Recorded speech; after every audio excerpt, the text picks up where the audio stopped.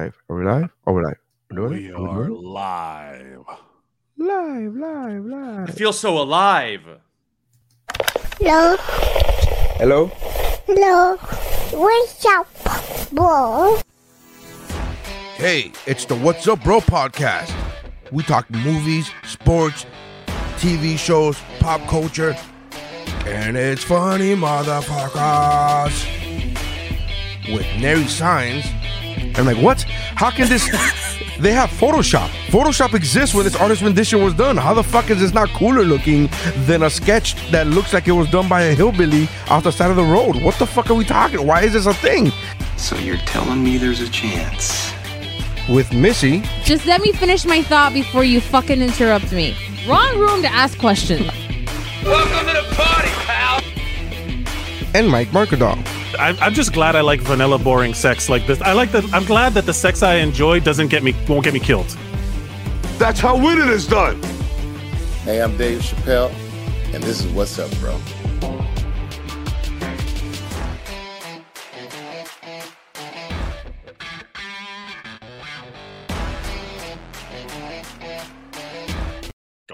All right. And we're live and recording, depending on how you're hearing this. Welcome to the What's Up Bro podcast, ninth annual top 10. Ninth. Top 10 movies of the year episode. I am Nary Signs. With me, as usual, is Mike Mercadal. What's up, bro? And joining us again today is our favorite Stein. Alexander Stein. Our favorite Stein sounds like a 50s sitcom. No, like fuck you, R.L. Stein. I'm the favorite now. Yeah. I never met him. Lines So have been drawn. I never met him, so he's not my favorite. I used to tell people he was my uncle. Did they believe you? Yeah. Fuck us, people. Poor Tom. But even though that's not right, he has to have nephews, right? He's not I don't know. Just because you wrote books, it doesn't mean that he can't have children. And right. When you're that rich, you can have anything. Have anything you want. That guy's got to be you know what? Rich from his books. A lot of people don't know he actually didn't get a lot of money. He got screwed by his publishers. That's also not true, but nobody's gonna look it up. Just say whatever the fuck we want, right? It could be true. Could be true. Could be. Hey, Stein could be his nephew. We don't fucking know. It could be true, man. We have just as much proof that R.L. Stein got fucked in a contract as we do that Stein is R.L. Stein's nephew. Correct. We have just as much proof. Yep. Equal. All right. So this is our yearly episode. 10 years ago, Mike and I started this podcast. Mm-hmm. And then a year into it, we decided, hey, let's do a top 10 movies of the previous year. And I believe, if I'm not correct, one, we both love movies, but I believe the reason we started that episode was because we were like, we got nothing to talk about this week. There was a point where we would just hang out and talk. And that was kind of the show, which is like precursor to the white guys with microphones meme that's happening now, where we were just like talking shit. Like, again, we were talking about a pre-roll where we were just having a good time and talking shit. And we do this for the fun of it, And then at a certain point we were just like, all right, we have exhausted every backstory thing we have. What do we talk about? And it was like an old married couple that's like looking across the coffee table from each other, like, I know everything you're gonna fucking say right now, and then we need other stuff to talk about. Yeah. So, and then I remember that the Oscar nominations had just come out, and we're like, let's talk about the Oscars and what was your favorite movies, and that's how it evolved. Anyway, so this is our top 10 episode of top 10 movies of the year episode, and we're gonna go around the horn. If somebody picks a movie that you already have, kind of a Geek Morse rules, if somebody picks a movie you already have, just say table it and we'll move on, and we're going to go on. Let's start off with our number 10. We don't have sound effects because I'm not gonna make 10 sound effects. Go fuck you guys. Number 10. Diez. Number 10. Wait, let me write this down. I gotta write this down. Go ahead. Sure. Number 10, Mike. Well, I will we should probably preface this by saying literally all the movies I watched last year are on the like I had to have watched the movie, but because I wasn't all in theaters, and a lot of these movies that came out last year were like Netflix movies and things like that, so it's like it was hard to make a list. But a Netflix movie is still a movie. It counts, right? Like that was the thing. And I Yeah. saw some of these movies I saw in a airplane also. I got to be honest with you. My only rule for myself is like, was it released in 2021? Can it be nominated for an Oscar? Like Right. that's all. That was my my rules. Is like, that's it. Well, mine is very like Mavericks biased towards like my tastes and interests. It's a very selfish top 10 list. Yeah, that's what it is. It's your list. It's because it's your list. Yeah. Right. I am going to put at my number 10. I had some that I liked, but they're arguably like I'm not going to watch them again. But I might watch all of my top 10 again. So that's basically, if you want to look at it that way. Number 10 is The King's Man. The King's Man table. I started watching that today before recording, and then I was like, I really need to take a shower before like we jump on this podcast. So I got like halfway through it. So yeah, I like the half I've seen. We'll jump into it when it shows up on Neri's list, apparently. What about you, Stan? What's your number 10? Coming in at number 10, Tick, Tick, Boom. Still haven't seen it. I want to see that one, actually, though. Yeah, Andrew Garfield is like... But it's just the title really throws me off because I hate TikTok. It's nothing to do with TikTok. I know. It's such an TikTok old movie. man. Yeah. You know what it's about, Neri? Yeah. It's the guy who wrote the play that Lease was based off of. So yeah, I know exactly what. I actually want to see this movie. I legitimately want to see this movie, and I did so prior to Andrew Garfield being nominated for all these awards. I'm not trying to be that guy, but I did want to see it before, all the attention that he's gotten for this role. So.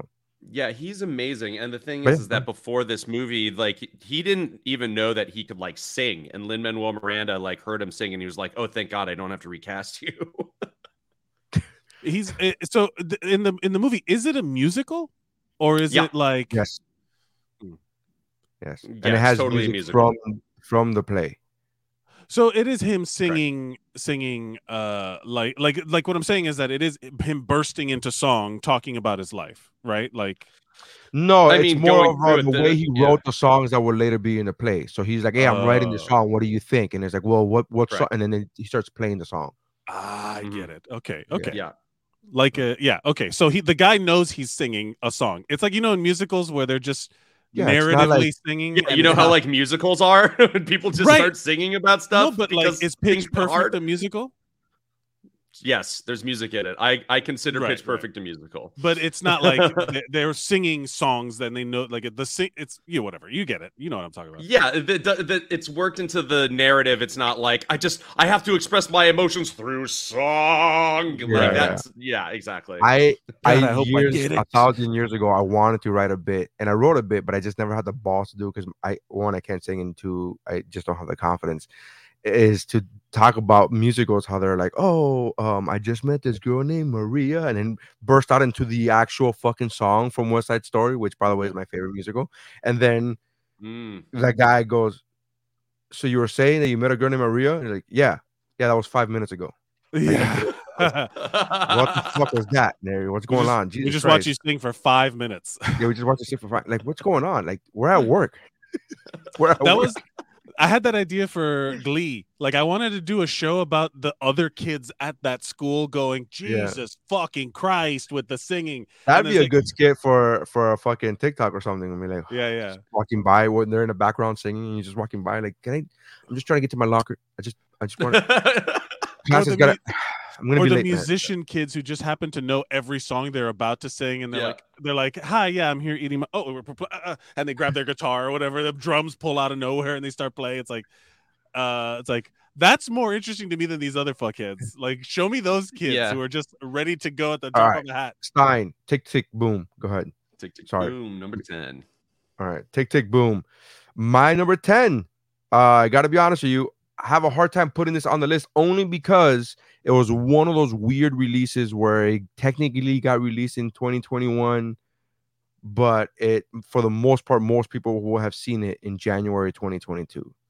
So it was a weird thing. But it was the movie Sing 2, which is also a musical.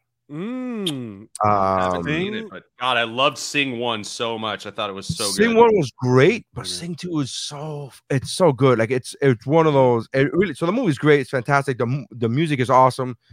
And I'm just like, I immediately, when I watched it, I was like, oh, going in my top 2022 list. And then I had looked it up and they're like, no, it came out. Technically, it came out like in a festival in November. And then it came out in the theaters, be it limited release in December. And then VOD in January 2022. And that's where I saw it. That's how the Kingsman was.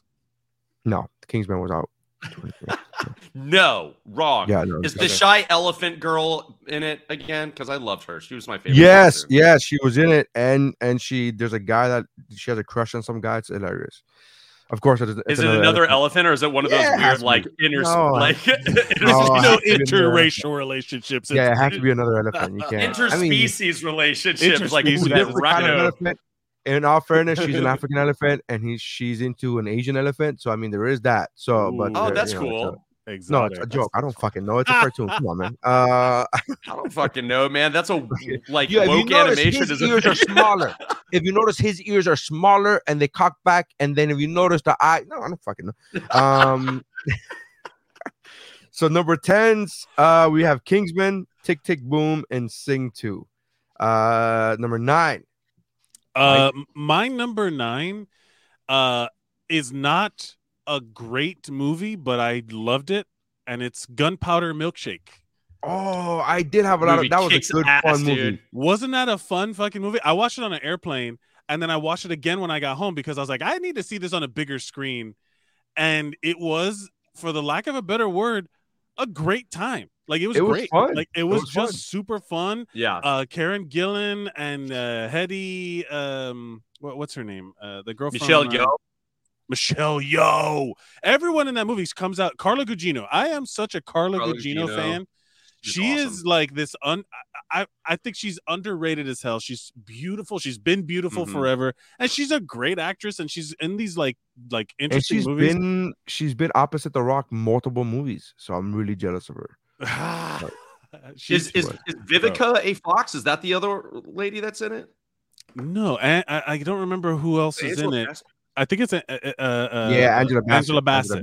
Yeah. But Angela Bassett's also a beautiful older woman. The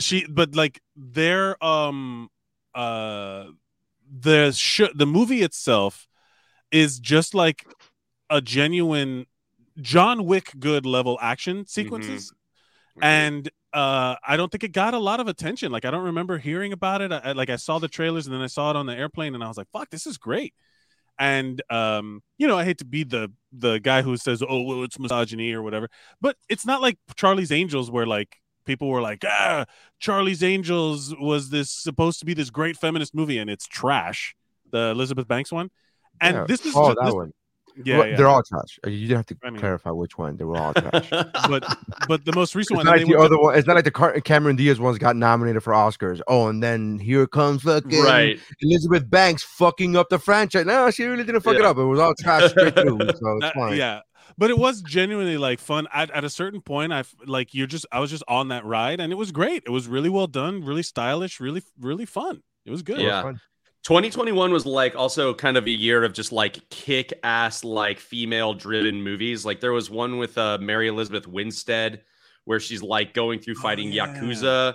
There was another one with Kate Beckinsale. I think it was called Jolt, where she's like it was like a good year for just like kick-ass female action movies. 355. I just saw 355, even though technically I think no, that came out last year. 355 is now on Paramount Plus. It came out in theaters last year, but it's all women, and they all. I heard it's good. I heard that's good too. It's a lot of fun. 355. Yeah. It's literally the numbers 355. So. Yeah. So Gunpowder Milkshake. That's my 9. All right. Fuck yeah. Stein, what do you got for number 9? Number 9 is Shang-Chi. Ooh, table. There it is. Had a feeling. Yeah. I mean, I am of the two of us, I am the Marvel fanboy apologist. So I will always rank Marvel, I think, a little higher than Neri will. Oh, the movie with Mary Elizabeth Winstead I was thinking about was just called Kate. That's why it was hard for Kate. I love her too. She's great too. A lot rad. of great, yeah. A lot of Right. good ass kickery. My number 9 is The Harder They Fall. Oh, I didn't see that one, Dude. with the Black Cowboys. Yeah. With Idris Oh, Elba. just Cowboys. that movie was Just Cowboys. badass, dude. The fact that they were black is I part know. of the story. I know it's a joke. Yes. The Harder They Fall with Idris Elba. And first of all, love this movie. I'm a fan of Westerns, which I didn't know about myself until a couple of years ago when I started watching Westerns to research for an episode of Best Westerns on Geekmore. And then I was like, holy shit, I think I am a fan of Westerns, just not cheesy fucking dumb ones. But this was really well done. The ending was fantastic. Everything, the story was great. Mike, what you're gonna fall in love with, aside from everything else, because everything else is great, but what you're gonna like particularly love is the music. The soundtrack to this is holy shit Really? good. Like just it I don't want to say it takes you out of the movie, but it specifically you watching this going like, man, this song is amazing. This is like really well, like the music that they're choosing for this scene is so well fucking picked out. Like, wow, it's really fucking good. It's Guardians of the Galaxy level of like when you think of a song, like Guardians of the Galaxy is one of those movies where I didn't necessarily know the songs, but now that I saw it in this movie, I can't picture any other song to this scene. Right. And that's how this movie is. The Harder They Fall. And it's like, oh, I hear the song, I'm picturing that scene in this movie. It's like it's perfectly picked for this scene. It's one of my future picks will have that come up as well. Yeah. And also like even like Baby Driver-esque in that fight versus Regina King and Zazie Beetz. Like it actually goes to the music, like they're fighting like on the beat. Yeah, exactly. I love that. I love that. It's gorgeous because they're like in this this town and they're fighting in like a textile shop. So where they're like dyeing all of these different colored like swaths of fabric. So they're like weaving in and out of just it's really colorful and beautiful, and just talk about more like badass ladies fighting. Like fuck yeah, dude, you gotta check it. It's really The Harder They Fall. The Harder They Fall. It's such a, and the only reason it didn't make it on my list higher, it's not because it's not a knock on this movie. It's just the other movies are, you know what I mean? I enjoy. Yeah. It's so fucking good. The Harder They Fall, I thought it's chef's kiss. Good call. Yeah. The number 9s are Gunpowder Milkshake for the ladies, Shang-Chi, and The Harder They Fall. Number 8. The Ocho is Godzilla versus Kong. Godzilla versus Kong was so much fun. I love giant things fighting, as I am also a giant thing. And I loved it. When they give Godzilla a magical axe, fuck yes. I was so on board. Made from the scales of one of the gods.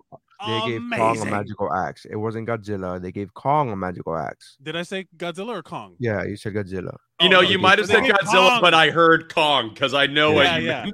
When they gave Kong the fucking axe made from the scales of a Godzilla or whatever, because I was like late to this series, right? Like I watched Kong, and then I hadn't watched the original Godzilla with Bryan Cranston because everybody said it was super fucking slow and you never actually see Godzilla. I was like, I don't want to see that. That's not true. But that's what people at the time, that was one of the big complaints.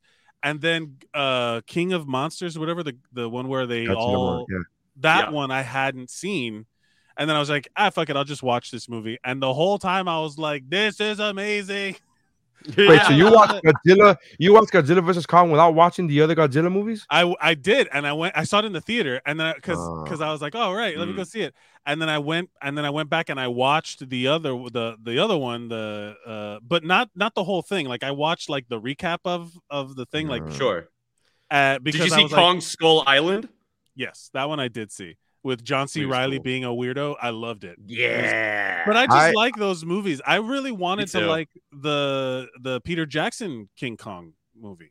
I really wanted to like that one, and I loved the Kong stuff when you finally show. There's a whole song by a band called Tripod.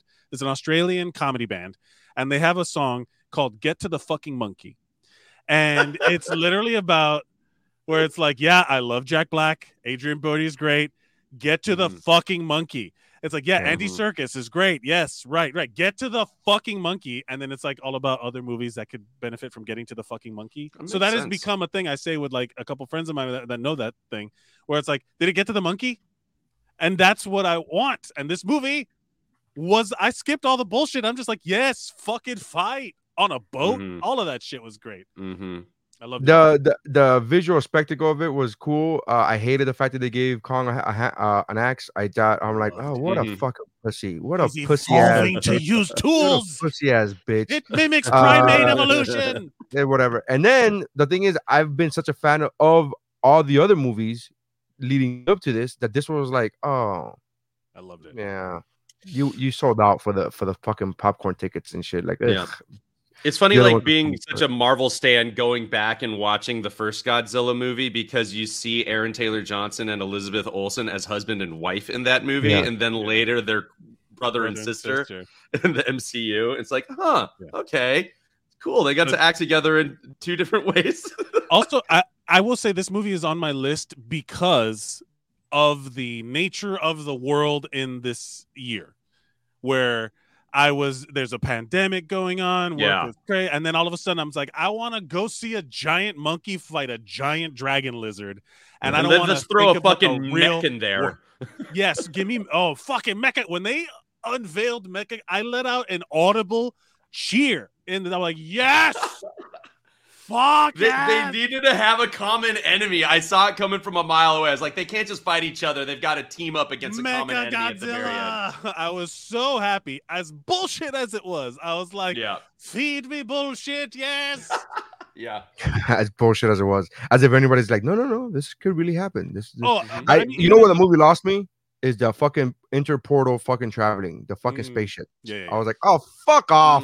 I get it. Right. There's a fucking giant monkey and a fucking giant lizard. Don't give me this spaceship bullshit. Like, get the fuck out. Magnets, oh, fuck off. I was just so like fucking done with. I'm like, oh, fuck you. I hate like the other movies. The other movies in the series, even though they fucking toyed with the interdimensional wormholes or whatever the fuck, they were like somewhat grounded in what was believable. Again, it's not believable. Don't try to explain it. Don't explain. Just don't. That's do what it. I'm saying. Just throw quantum in front of it, and you're good to go. You know, like no, that's exactly what I'm saying. The other movies didn't try to explain it. They were like, "Yeah, it's fucking cool." And then this movie is like, "We got spaceships." I'm like, "Oh, fuck you, Jeff Bezos! Like, get the fuck out of here! Like, this is bullshit." Magnetic levitation. Shut the fuck up! Shut the fuck up, Elon.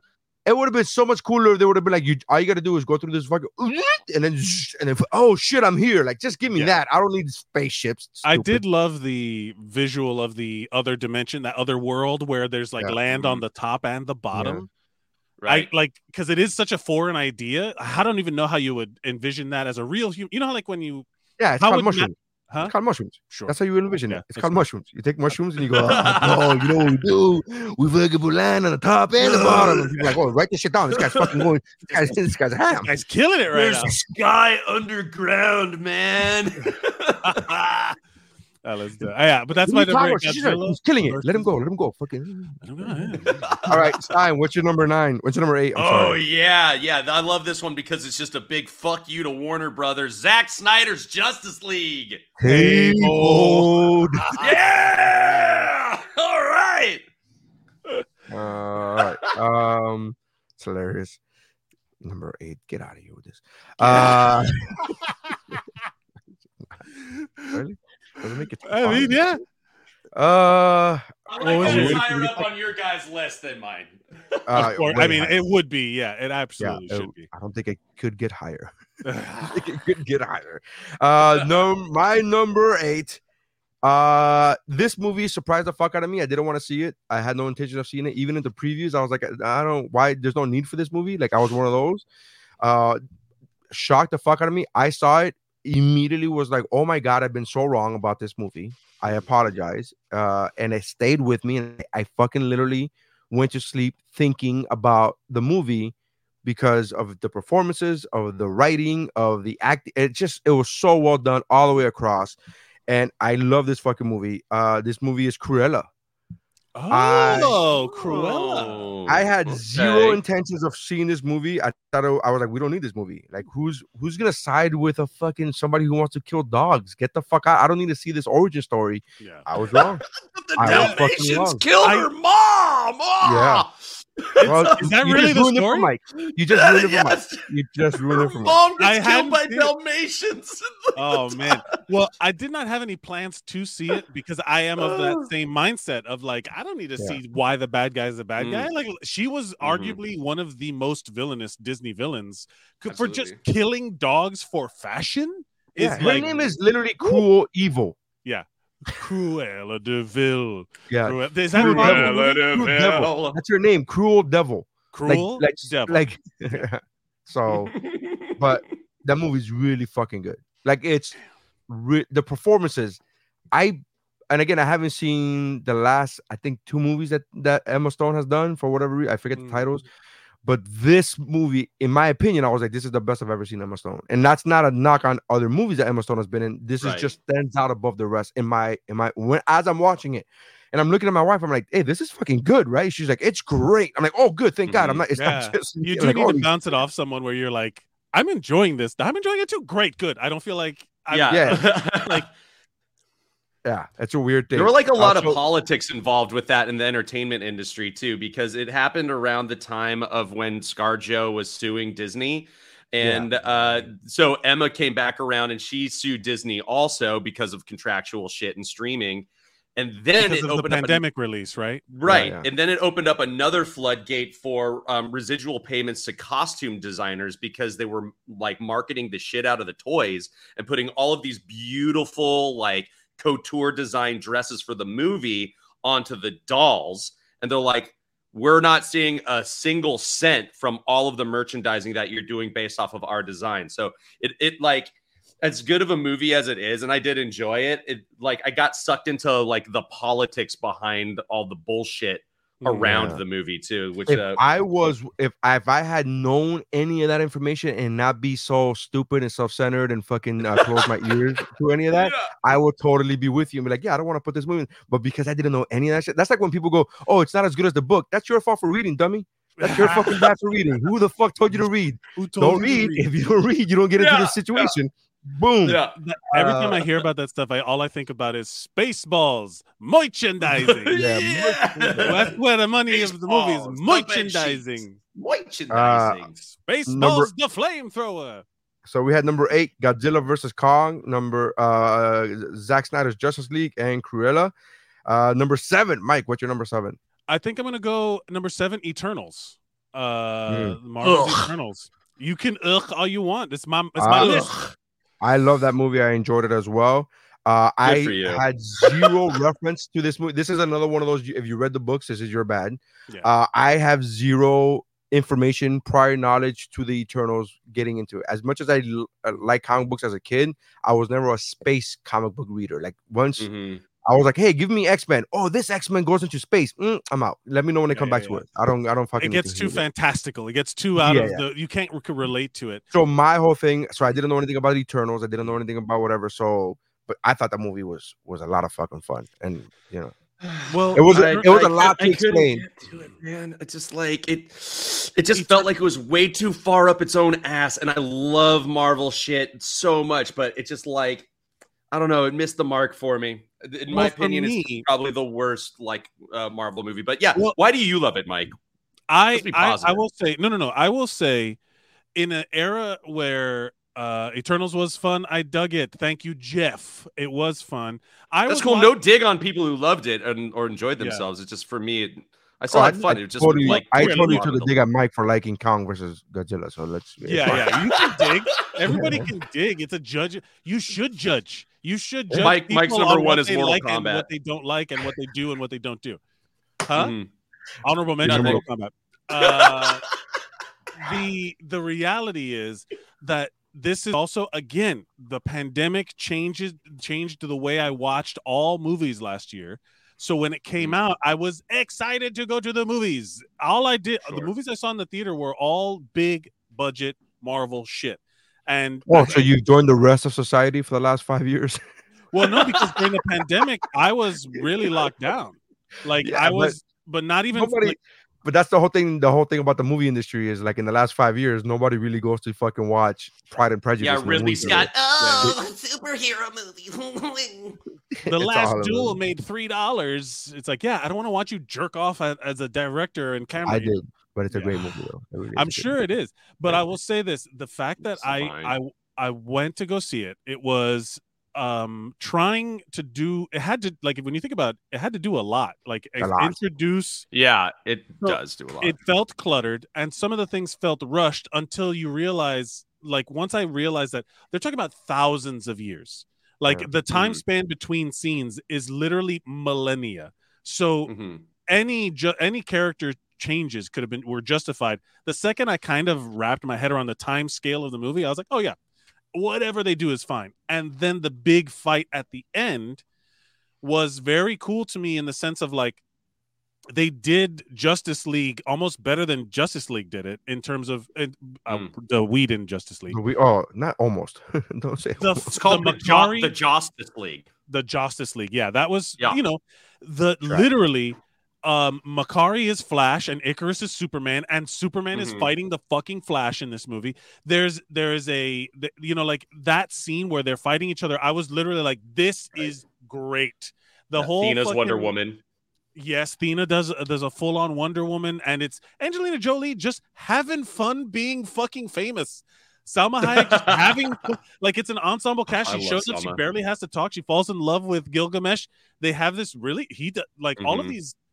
The best actor, the best character in the movie was what's his name? Assistant, the Kingo's assistant, the Indian guy. Oh right, yeah. He was great. Everything, all these little moments were great.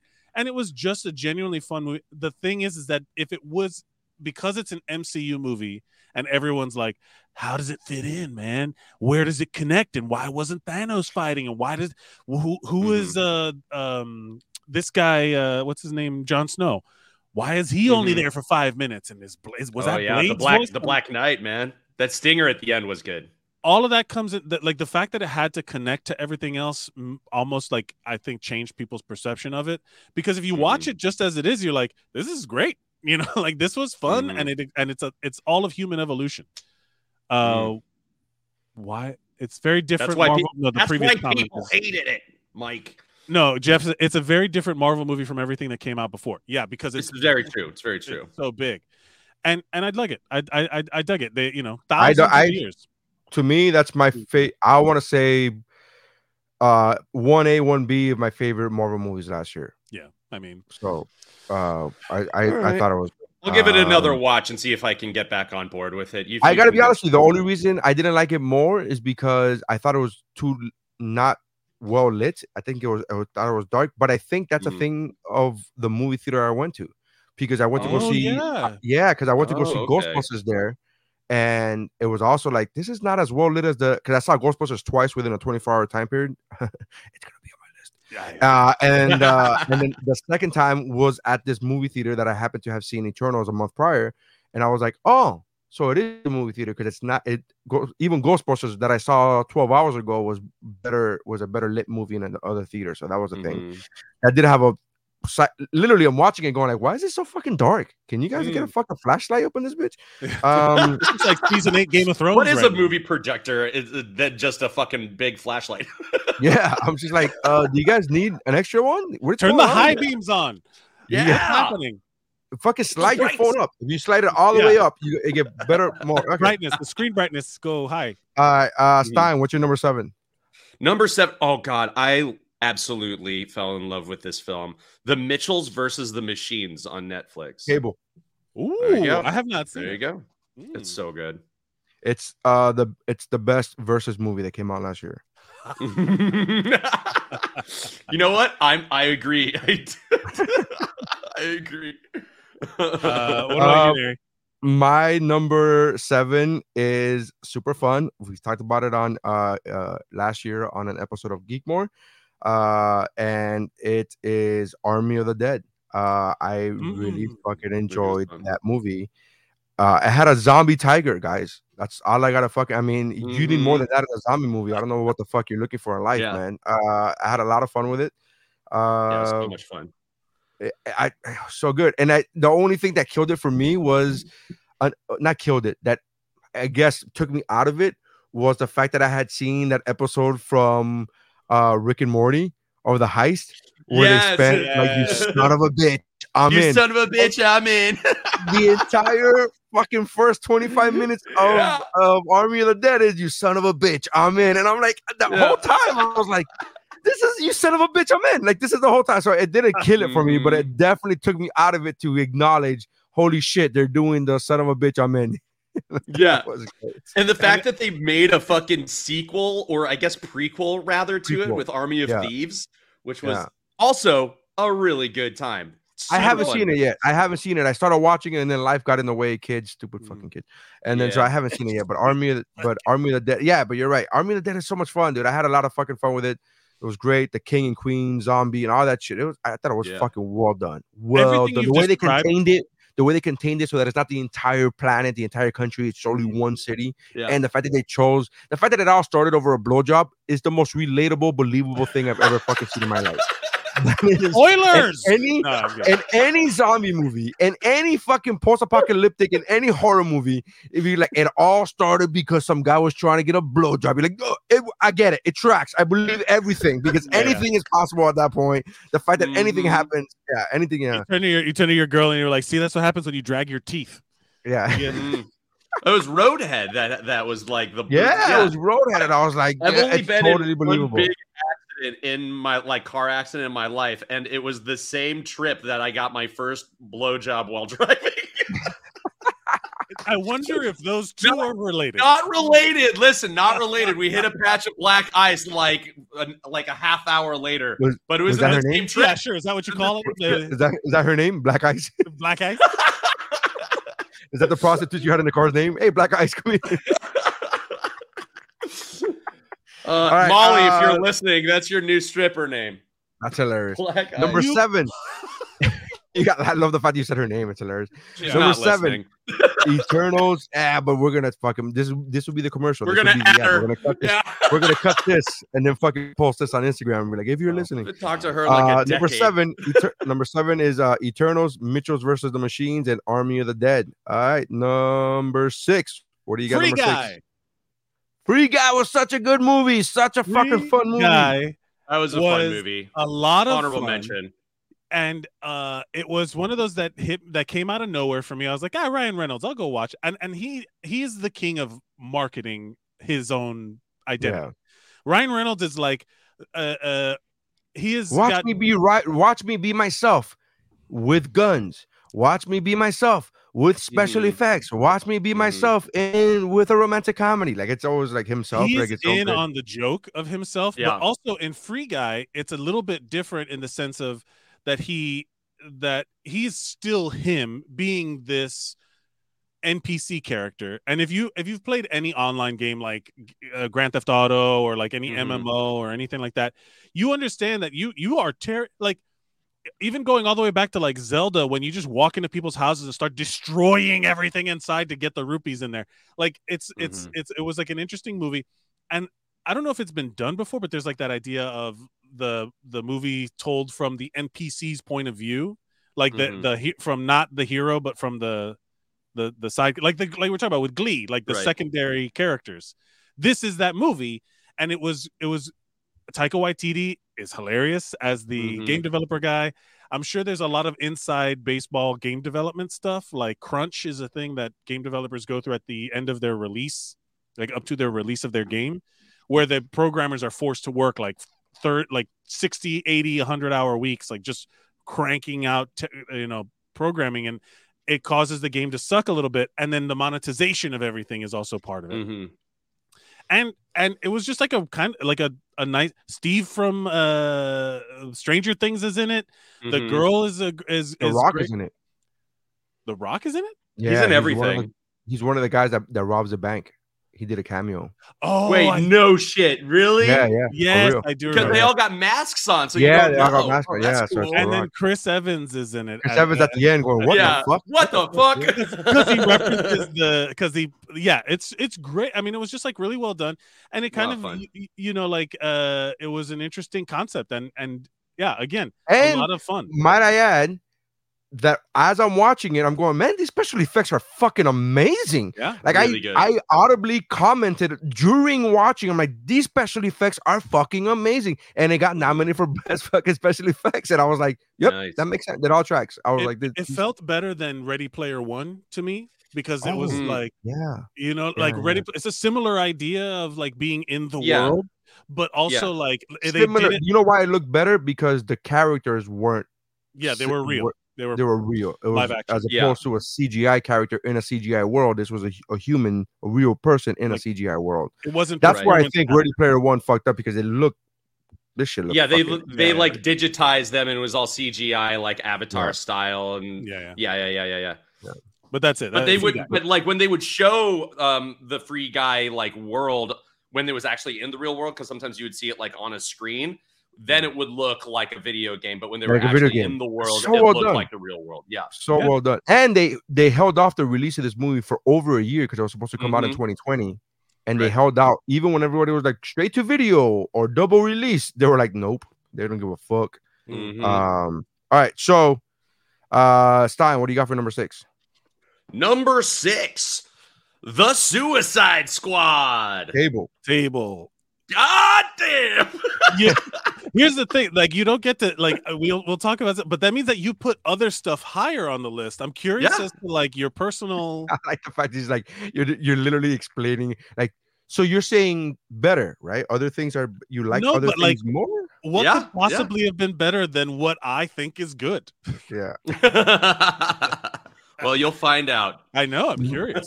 My number 6 is Mitchell's versus the Machines. So we could talk about it now, Stein. Yeah. It's so fucking good.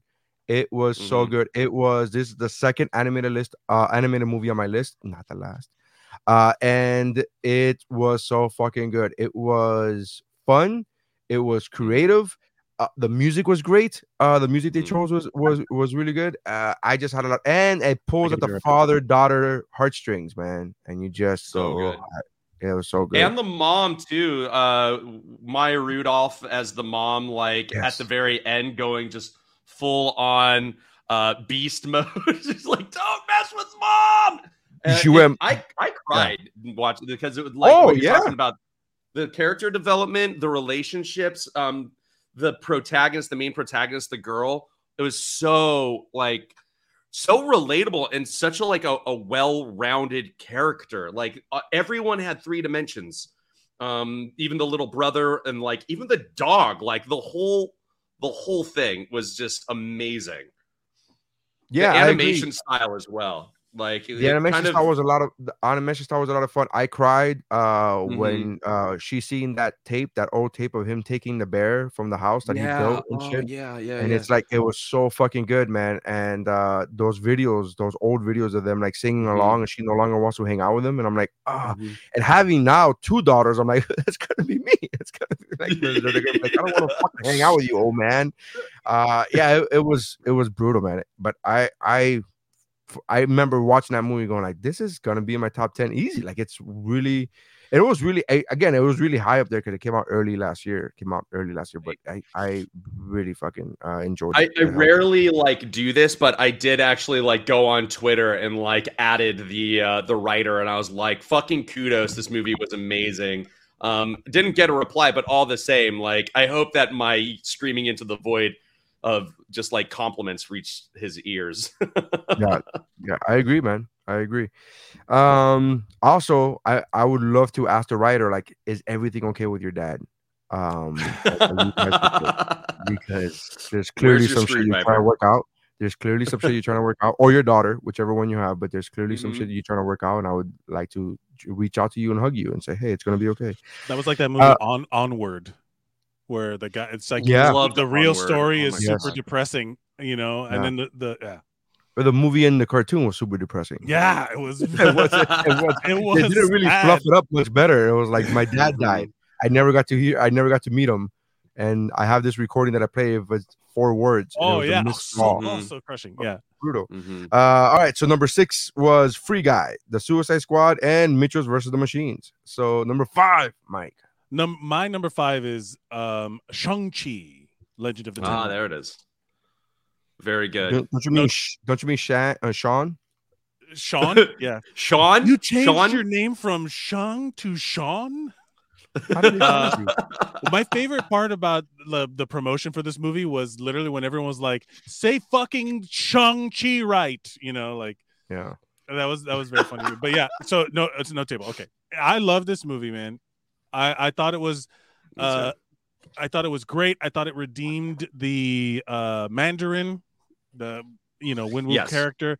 I loved the oh, there's a dog now. There's Lady. Oh, there's a dog. Neri has a dog. What a beauty. Did you hear me, Lady? But yeah, no, I genuinely loved this. One of my heartbreaks, the biggest heartbreaks, was Iron Fist on Netflix being as bad as it was. It's just so fucking bad. And Finn Jones, that guy just he got so miscast miscast last minute, and it was like a big mess. They didn't have time to rehearse or choreograph. And when they I was just so bummed at how it turned out. And the second season honestly is a little bit better, but even then it was just not worth it. This I was dying for a kung fu martial arts movie in the MCU because they had the tools. And when this came out and Simu Liu was like so perfectly cast. So charismatic, and like I've never known his acting, his work, and like anything else. I know he was in like Kim's Convenience, and that was the big one that they mentioned. Yeah. I've never even seen or heard of him, and also that gives me hope for my own career as a basically unknown actor. You know, well, like I've done stuff, but like maybe I could be in the MCU one day. You know, like he tweeted that shit out. Yeah, he literally tweeted that out. He fucking worked real hard to do it, like producing independent like kung fu shit. Just him and his friends, and like shooting it well, choreographing it well, putting it up onto YouTube, and then tweeting at them. He's like, "Hey, are we going to talk about this, Marvel, about Shang-Chi?" Yeah. Give me that Shang-Chi. Well, also the fact I'm looking to tweet at Marvel and be like, "Hey, are we going to do like a Brown Puma? Because I could be Brown Puma, man. I could fucking do that shit." Oh, what? Because we don't have a lot of fucking Latino Marvel characters. Oh, yeah, maybe we should fucking work on that, Marvel. Yeah. Well, they're about to get one in Doctor Strange 2. But also so in Shang-Chi, the story of the 10 rings being changed from the comic book, I thought was interesting. And they just kind of like, I'm glad they didn't do they treated it like a genuine like Hong Kong kung fu action movie where it was like unflinchingly martial arts, like they did all of the big spectacle, they did the wire work, they did all of the fighting, the choreography was respectful, and also like it's based in Chinese tradition, and they didn't do a lot of the, let's face it, the 70s comic book characters that were Asian definitely had a lot of we'll just say racist undertones, like very a lot of Fu Manchus flying around. That was actually his name in the comics. There was a guy. Yeah, there was a Fu Manchu.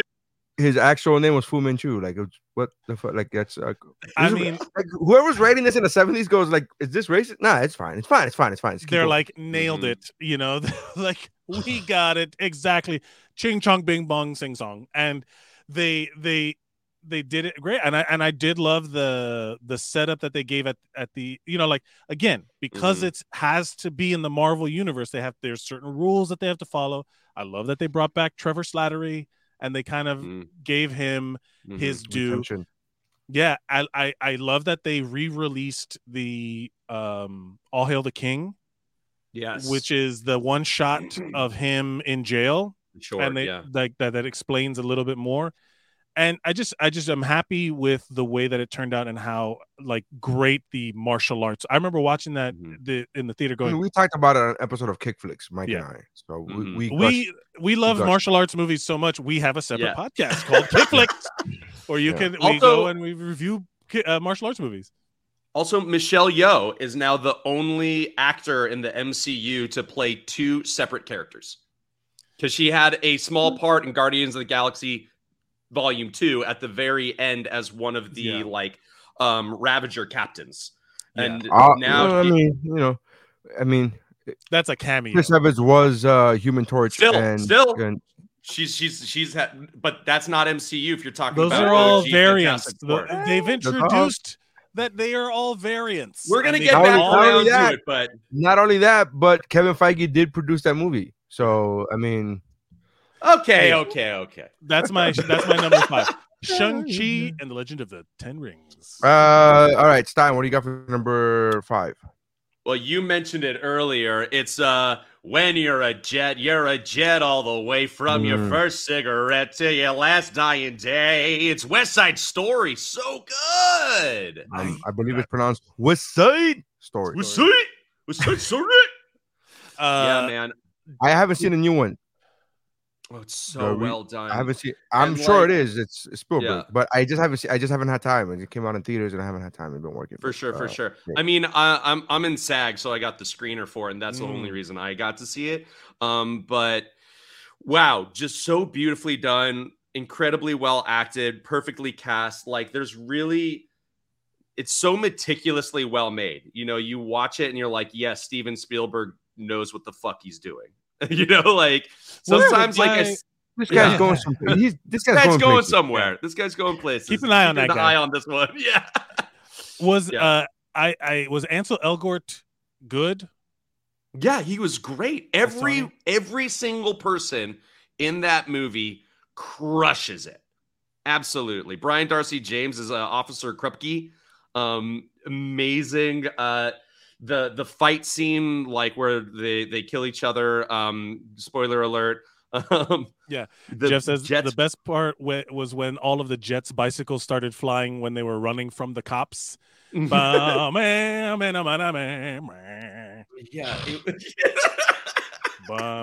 and then the alien showed up. Hold on. I'm gonna bring up a deep cut Woobro thing. Is your wife still afraid of E.T.?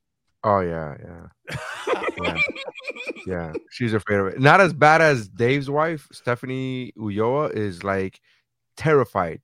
Where my wife is like, "Oh, that looks gross. Get off! I don't want to see it." And they have phobias of ET. And Jeff's and Dave's wife is like, and she like literally has a physical reaction to it. It's of ET. Yeah, it's the lovable alien ET, potential Jedi ET. That's a separate thing. That's true. This is true. So yeah, number 5, West Side Story. How did you feel? Because I'm a huge fan, and again, and unapologetically, not only is she super talented, but I'm a huge fan because of the fact that also on top of that she's Hispanic of Rita Moreno. How did you like the change in story with the shopkeeper where she's the widow of? Yeah, they gave her due, and she's well deserved. You know, she's a fucking legend, and she was also like the heart of the neighborhood that's looking at these two rival gangs being like, what the fuck is wrong with you guys? You shouldn't be fighting. We all live together. Like, we're all human. You cut me, you cut yourself. We both bleed red blood. You know, that type of a character. Because Ansel Elgort's character, Tony, he's living in her, like, in the basement of the convenience store that she owns. So you've got, like, the white kid and the widowed Hispanic, like, grandmother. And they're friends, you know? Really, really good. Yeah, I saw the behind the scenes of it, and they talked about like, oh, the hiring process when Spielberg calls, and she said that her agent was like, hey, Steven Spielberg wants to talk to you. Is it all right if I give him your number? She was like, what? Yeah, what the fuck is wrong again? Why are you talking to me? I should be talking to Spielberg right now. Yeah, a Hollywood legend would like to contact you. Is it okay if we give him? He was like, yes. Yeah, the owner of movies, he wants to talk to you. Yeah. He's the owner of movies. She said that when Spielberg called her, she literally had no idea why he would be calling her. She's like, I don't fucking know. Call. He could be making Jaws 8 with an iPhone. Yeah, sure, fine. Yeah, whatever. So then she said that he offered her the role, like, oh, we're doing West Side Story, whatever, blah blah. And then she goes, look, I love you and I appreciate you and you're great, but I don't do cameos. And she said that to fucking Steven Spielberg. And I'm just like, my admiration for this woman, I did not think it could be fucking any higher, but my admiration for you know what I mean? To fucking Broadway tell, diva style, man. To tell Steven fucking Spielberg, like, I thank you, but I don't do cameos. And Spielberg was like, no. We've written an entire new part just for you. And he's like, did I not mention that? And she was like, no, you didn't. like the balls on Rita Moreno to be like, I don't do cameos. Like, to Steven Spielberg? You said that shit to Steven fucking Spielberg? Where I was like, wow. All right. I'm looking forward to watching it. I still haven't seen it yet. My number 5. This is where it gets tough, guys. This is where it gets tough. But my number 5 is Pixar's Luca. It was so fucking dope. It explored a lot of relationships with kids and, you know, that type of shit. That I had a lot of fun with this movie. There was a moment there where I thought, watching the movie, and I talked about this on an episode of Woobro, previous episode, is I thought the kids, it was like an exploration of gay feelings or like, and it turns out it wasn't. Either way, I was cool with it either way, but I was like, I wonder if this is what they mean by this, and it turned out it wasn't. But either way, it was a lot of fun. It's kind of weird that this movie got overshadowed because of Lin-Manuel Miranda's songwriting skills. Because this movie was the it movie for months. Nobody could stop talking about Luca. And then Encanto came out and they're like, have you heard this song? And I'm like, God damn it. Yeah. God damn it. I remember it going from Silencio Bruno to we don't talk about Bruno. Exactly. It's Bruno. Oh, yeah, it's the Brunos. That's right. I didn't even think about that. It's a tale of two Brunos. Yeah. But yeah, I didn't see this movie. I heard it was great. I'd heard that it's about like people were taking it as an like a gay discovery, allegory. But you know, whatever's intended is the audience art. It could be like I think in the beginning of the movie more so, but then later on I think it reveals itself to be more of a my dad left me and I'm trying to latch on to any kind of relationship because I have abandonment issues. And it's like okay. Do you find, because this has come up a couple times in your listening, you are the only father of the three of us. Do you feel like that we know of that you feel influences your movie watching, like you watch it in a different way than we would watch it? Well, I definitely rewatch movies from my past differently now as a parent. So it would be impossible for me to know how I would watch this movie now without having kids because I don't know what it's like to not have kids anymore. But I could tell you that there are movies, animated or non-animated, that hit differently now, even though they may have. I haven't seen October Sky since I became a father, and I cannot imagine. I love that movie. I love that movie prior to me being a father. But I will tell you, like movies like Tarzan, like Disney's Tarzan, the animated movie Tarzan. I remember watching that movie, and it was one of my favorite Disney movies growing up. And I remember watching it when my first daughter was born. Watching it, and it was like the tears, like it was effortless, like the tears just streamed down. I'm like, what the fuck is happening to my face? It wasn't like I felt something and then tears. It was like the tears was like, oh no, you don't even know it's hitting you yet, but it's about to hit you. And I'm like, oh no, it's hitting me. It's like 3, 2. I really love the animation style because it was a departure from like Pixar's normal animation style. It had almost like a mixture of like Aardman, which said like Wallace and Gromit and Chicken Run and that sort of like claymation. It's the eyes. It's the eyes. The eyes, yeah, and just sort of like the way that the characters are shaped. Plus, like some tones of like Miyazaki and Studio Ghibli with like just the beautiful blue sky landscapes. I don't know if you ever saw like Porco Rosso, which is about the like ace fighter pilot, but he's a pig man and he's like in Italy. So it just sort of like reminded me of a lot of the it has like a lot of like also with like the it has a lot of like tip your hat to all these Italian movies, even like the posters in the background and like they go to see, it's a whole thing. But I love this movie a lot, man. It was a lot of fun. I really do feel like kind of this, I don't want to say anger, but this kind of like frustration where I was like, the movie Encanto, I don't know if it's on their list. I like the movie and it was good, but the music is really what makes that movie. And if you strip away those amazing songs by Lin-Manuel Miranda, Luca is an outright better movie. And people are just like, have you seen fucking Encanto? This song is amazing. And I'm like, but Luca, I don't like Lin-Manuel Miranda. I'm tired of pretending I do. But oh no, I love him. Encanto was all right. But like I like. I mean, he's an awful actor, but I do think he's a great songwriter. Interesting.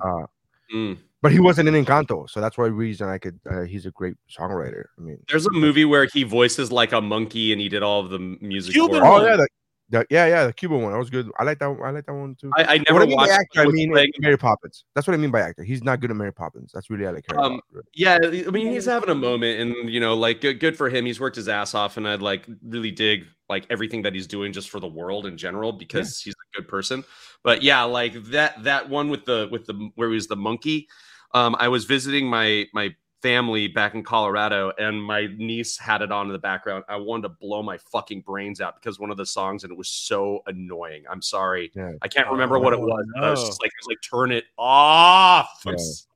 That's how I felt watching In the Heights.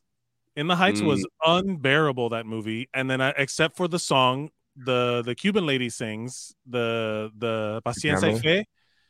And that like genuinely hit me a lot harder than I thought it would because I connected to the like it was I reminded me of my grandma, you know, and like my family. But other than that, because it was like a straight up traditional like Latin ballad, not hey, I'm rap talking, I'm like 3'11", but Puerto Rican, you know, like that kind of shit where I do not like Lin-Manuel's writing style. I like the fact that he's Mike in a mocking tone goes, "Hey, look at this, something I like," and I'm like, yeah. And you're like, look at this, I'm rapping. I'm like, yeah, I like rap. I'm rap. That's fully cool. convinced. Lin-Manuel Miranda sounds like the two dudes from 311 if they were one guy. I don't even know. I didn't even know 311 was two guys. Right? I didn't even know. Like, I don't know what that means, but it makes sense, you know? Yeah. You know what it means. Everyone who hears me say that knows exactly what it means. I've never heard 311. But understand it. Go listen to 311 and tell me that it's not like if you merged them together into one person in like a test tube. They cloned them and together. Out would pop Lin-Manuel Miranda, all that shit. Whatever. I'm sorry. Go on. That's my own. Jeff says Ron's gone wrong. I don't know that one.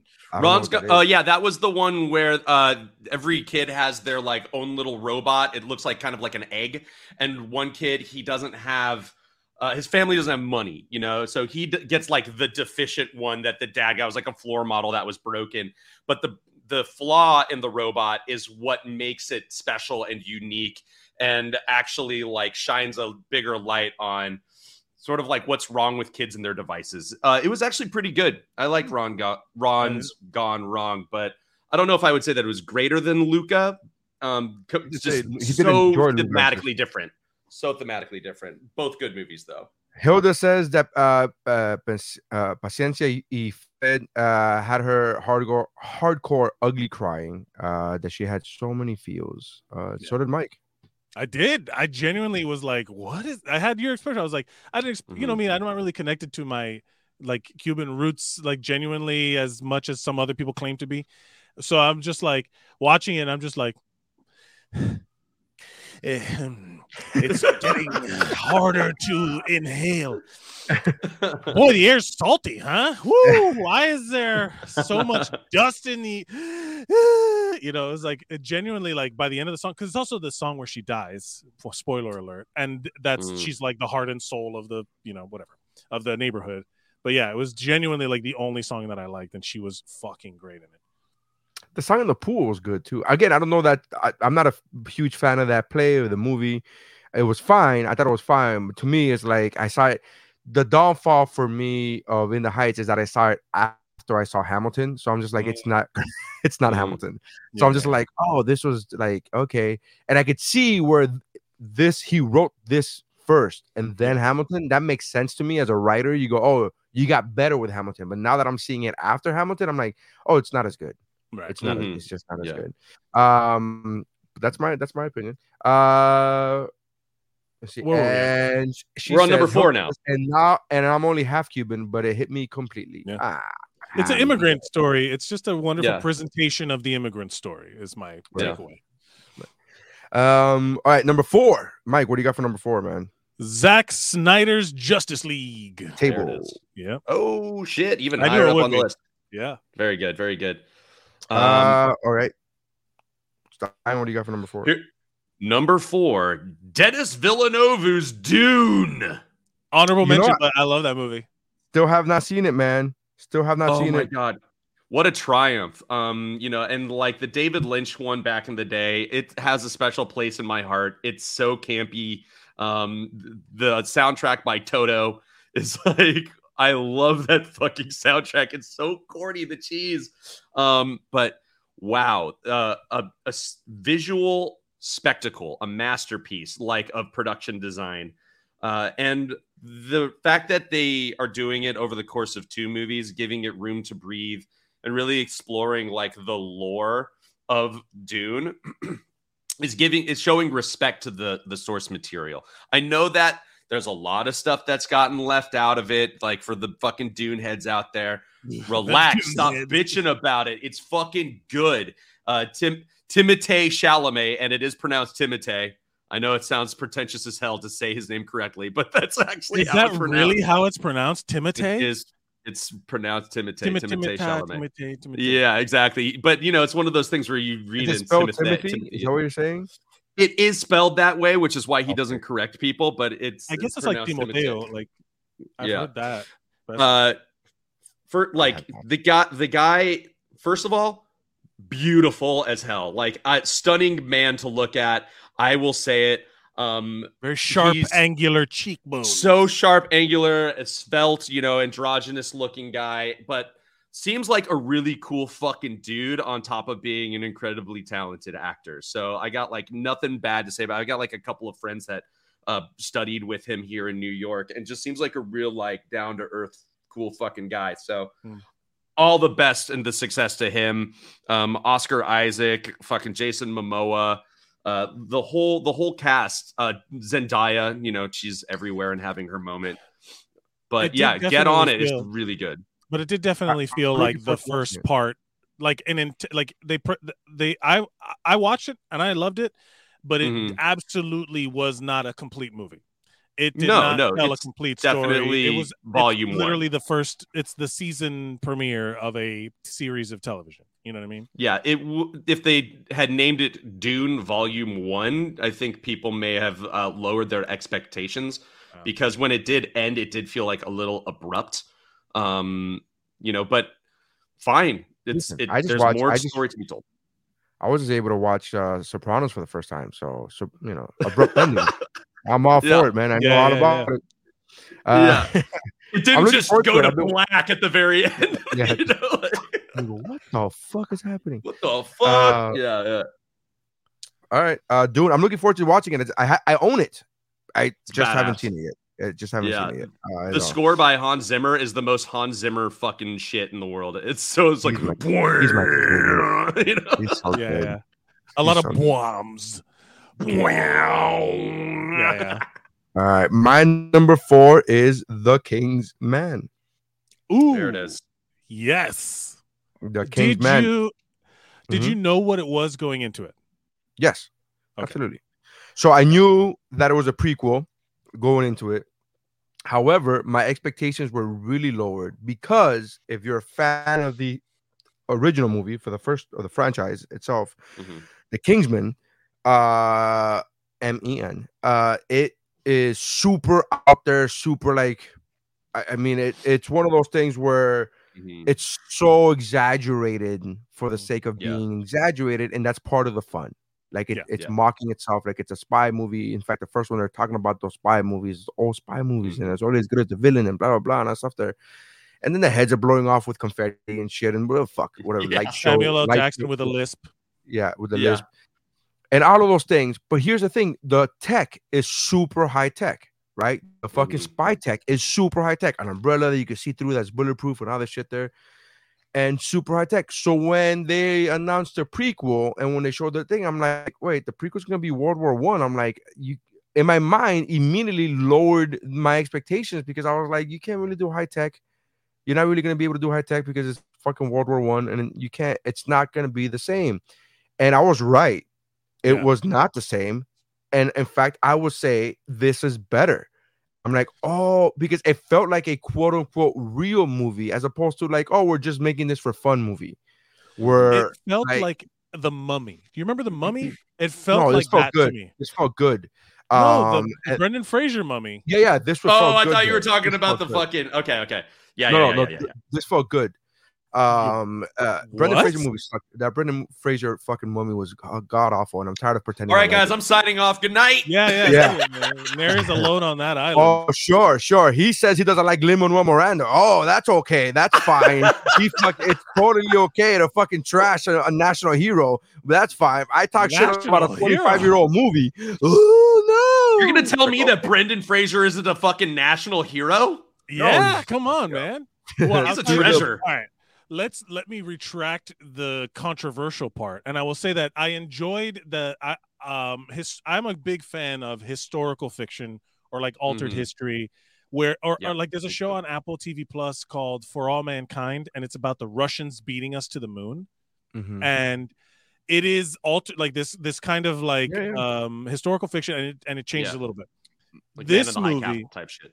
Man in the High Castle, all stuff. This one, it doesn't really change anything, but it tells like the story, the behind the scenes version of what's going on. If you know like the stories leading up to World War I, I didn't know what to expect. I was watching this, I'm like, oh, that really did happen. Yeah. There really was an assassination attempt. Oh no, that really did, and that was foiled. Shout out to Hardcore History, who taught me all of these things. And I was like, oh, this is really good. I enjoyed the fuck out of Kingsman. It pushed a couple movies out of my list. I was like, I'm sorry, bye. And I watched it like a month ago. I want to say January that I watched The Kingsman, and I was like, this is so fucking good.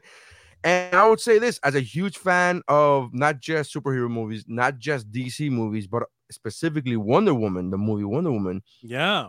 This movie has a no man's land scene that rivals as I'm watching, and I'm like, is this a better no man's land scene than Wonder Woman? And I haven't answered that question. I don't think it is. Ultimately, I don't think it is. But still, the fact that that's even a question that's to me very impressive.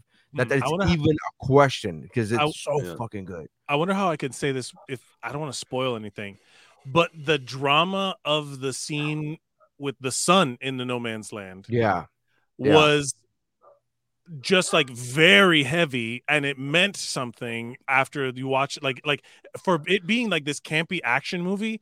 That I've only seen half of it, so don't spoil too much. No, okay, I don't want to, but that alone was like worth it being on my list. The fact that I'm watching this movie with this bullshit secret organization, and it's all kind of this heightened, exaggerated history, and in that moment it's like, oh shit, like you feel it.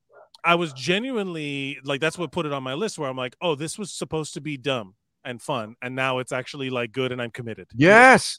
Yeah. That's the scene that did it to me too, where I was like, oh, this is fun. This is a fun movie because I know the franchise. And then it got to that part of the movie, and I'm like, shut the fuck up. This is a real movie, man. I'm like so fucking in. So good. I was watching it with Chiquita, and we both sat forward, and we were like, yes. Huh. We like, okay. I'm watching the movie. I'm watching the movie. And it also made me realize how little I actually know about World War I, because I had no fucking clue that those three guys were related to each other. That King George and the Kaiser and that the whole Tsar. thing, I had no fucking clue. The assassination attempt, that whole thing, the reason why World War I kicked off, that was a real thing. The fact that the first assassination attempt was spoiled, the coffee shop that they turned into a coffee shop, that actually fucking happened. That was real. Rasputin was a real fucking person who was apparently fucking killed 14 different ways before they finally found him frozen in the fucking river. Like, if you know these things, I'm like, this is so great how they made this into this is supposed to be a dumb action movie. Like, how the fuck is this? It was so way good, smarter. Man. It was way smart, because the Kingsman Golden Circle, the one with Channing Tatum, was not good. Was not good. And I don't know if it was not good. It just was like, it was just a fall from part one. It was like it was fine. Yeah, it was the lesser of all of them. Yeah. It was fine. Sure. That's how I like to say these movies. Like, there was good, and then there's fine. It was fine. Yeah, it was fine. Yeah. What I didn't like about the only thing I didn't like about the new one, The King's Man, is when that wormhole opened up and they had those spaceships. I was like, oh, get the fuck out of here. with the super spaceships. Spoilers! And then the fucking giant came out of the earth. And they gave a gorilla an axe. Bullshit. Yeah. Bullshit. Taron Egerton flew into the sun. All right, so Kingsman. All right, so number 4s were Zack Snyder's Justice League, Dune, and The Kingsman. All right, let's see here. We're getting down to the nitty gritty, guys. Yeah. Mike, number 3. Number 3, The Suicide Squad. That is also my number 3. We all have it on our lists. Mm-hmm. Speaking of needle drops, this one did it right. James Gunn Absolutely. is the king of the needle drop. It used to be Martin Scorsese, then it was Quentin Tarantino, and now it's James Gunn. Because it was like this movie, for what it had to do. What do you mean the needle drop? Are you talking about the actual sound effect of the needle? Like, I don't know what you mean. Needle drop is a term when they use music in the score of the movie that is supposed to that it's a popular. It's not written for the movie. It's like the song plays and it adds environmental thing. And it's are you talking about what I was talking about earlier with the other movie? There's actually has a name for that. I didn't know. Yeah, it's called didactic when it's like a part of the actual scene. Like somebody puts on a song on a jukebox in like a bar or something, so that the music is actually in the environment, right, and not just a background music as a score. But it's called didacticism or some shit. That's right. Remembering back to film class in fucking college, right? Where the music is in the reality of the scene. Yes. Right. And it's environmental. Right. where am I saying? Because I want to find the like actual definition, because I don't want to say the wrong thing. Maybe I'm saying the wrong thing. Didactic definition. I think this is what it is. All right. Well, no, I'm wrong. Well, I'll vamp when you guys talk. When you guys look up. I enjoyed the fuck out of this movie. I laughed so fucking hard. And if this is a spoiler, I'm trying to not make any of these reviews spoilers, but I laughed so hard the very beginning when fucking Weasel went down like a ton of bricks. Yeah, I could not stop laughing. I was like, is he drowning? Can he? And then they were like, did anybody check if Weasel can swim? And I was like, that's fuck. I just hilarious. Cackled laughing so hard. It was so fucking good. And then from that moment on, I was like, you know, it's so because a couple of years ago, James Gunn gets in trouble and gets fired by Marvel. And I tweeted this out. There's a fucking tweet of me saying, every DC fanboy is now saying, come on down, James Gunn. Right? Like, I tweeted this out, come on down, James Gunn. And then like a month or two later, they announced that he's been hired for the Suicide Squad. I'm like, I fucking called it. it. And then I'm watching this movie and I'm thinking to myself, it's so fucking perfect. Like that scene where the Weasel dies, I'm just like, this is the reason why we meaning fucking DC fans, this is the reason they hired James Gunn. Like this is like this is what we needed from James Gunn and the Suicide Squad. It's so good. That whole opening scene is so insanely good in many ways because it's a fantastic, you know, introduction to a movie. It's incredibly well done, and it also serves the function of getting everyone to forget that last fucking movie. We're going to be doing something else entirely different. And you're talking about Academy Award winning Suicide Squad? I mean, it is. Well, because they both did. So here's the thing. So to clarify, a needle drop is when music that wasn't recorded for a movie is added into a movie, be it diegetic, you were close. Diegetic, that's the diegetic, heard by the characters, or non-diegetic, not heard by the characters. So like when you know, like when Harley Quinn has her like fucking her fight moment with the javelin, like that's not diegetic, but it's fucking perfect. But like when Uma Thurman's character in Pulp Fiction is dancing to that song in the that's diegetic. She can hear it. It's physically in the movie. Yeah. The original Suicide Squad, there's an genuine air cut of the movie where it's edited a certain way, when the trailer dropped, that everyone was like, "Oh shit, the trailer is amazing. This movie is going to be so good." Warner Brothers went back and had the movie trailer company that edited it edit the entire fucking movie. That's why the whole first 45 minutes of that movie is flashbacks and character introduction with songs that don't really have anything to do with the characters. It just says, like Super Freak for Harley Quinn. Yeah, but that's not the song is not about that. It's just the words Super Freak are there, and they were like, that's enough. In James Gunn's world, all of those songs mean something. And if you watched all of Peacemaker, everything is so fucking well constructed that nothing as even if you don't like power metal, glam metal. I don't.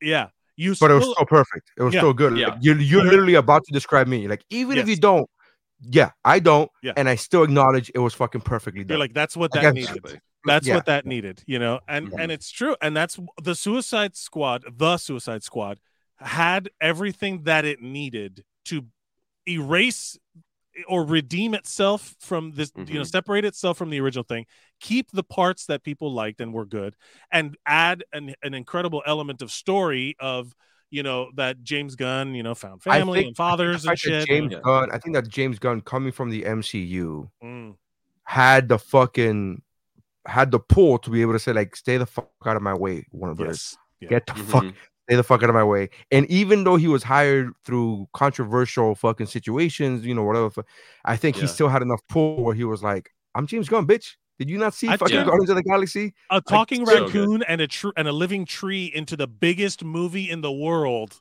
Let me do my shit. Let me do what the fuck I do. And I think they were like, James Gunn has said that he was super happy and impressed and grateful for all the freedom that Warner Brothers gave him.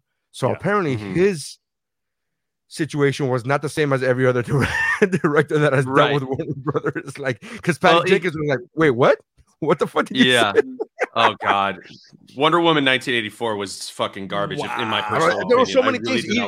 I mean, again, as a huge fan of Warner Brothers movies, I still acknowledge all the other like Patty Jenkins has said that she had to fight multiple times, multiple days to keep the fucking No Man's Land scene in Wonder Woman in the movie. They didn't want to even film that scene, and she's like, no, you don't understand. You're like, you don't understand. This is the scene. And like, no, it's just gonna cost a lot of money. And like, no. This is the fucking scene. Like, you need to have this scene in the movie. You look back at that movie, and anybody who tells you like they had to fight to keep that, what? No, this is the whole fucking. Yeah, it's ridiculous. It was so good. Did you guys catch at the very end of the Suicide Squad the homage to the first Guardians, where you've got Idris Elba petting the rat at the very end? Yes. Oh, that's Drax petting Rocket at the very end of Guardians.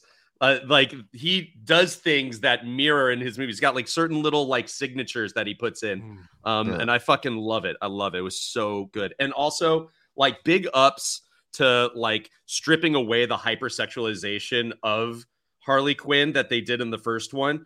The first one also fucking produced by Steve Mnuchin, the Treasury Secretary for fucking Donald Trump. So, like, there's a whole lot of things about that first movie that really pissed me the fuck off. And James Gunn came in and saved it, reskinned it. More than that, he gave it a soul. He gave it a heart and soul. Wow. And I forgot about the Steve Mnuchin thing. It's funny because I as much as I still thought the original Suicide Squad was fun. I did have problems with it. None of which are the ones you guys are describing, but I was like, I can see that. I can see that.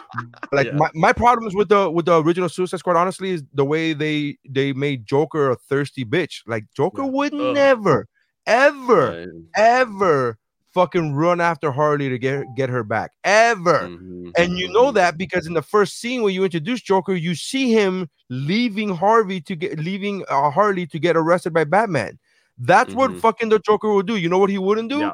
Get a fucking prison break in a fucking in a helicopter convoy to go get her. I'm like, what?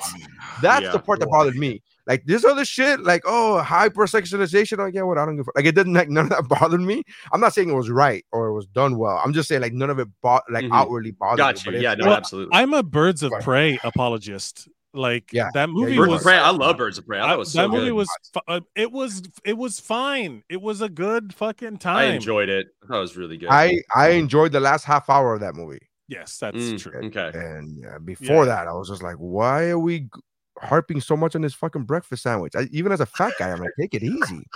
Like, do we need to show this many slow motion shots for a breakfast sandwich? I get that we're making fun of it, but Jesus, I mean, take it yes, easy. Bro, you need to come to New York and get yourself a bacon, egg, and cheese, and you'll fucking understand. Oh, really? Because New York is the only place that has bacon, egg, and cheese fucking sandwiches. Like, the way that we do it up here, you fucking don't know, nigga. Yeah, I'm from the land of Cuban bread, motherfucker. Like, I know about fucking Cuban breakfast sandwiches. I know me a Cuban food is so good. Now I'm hungry.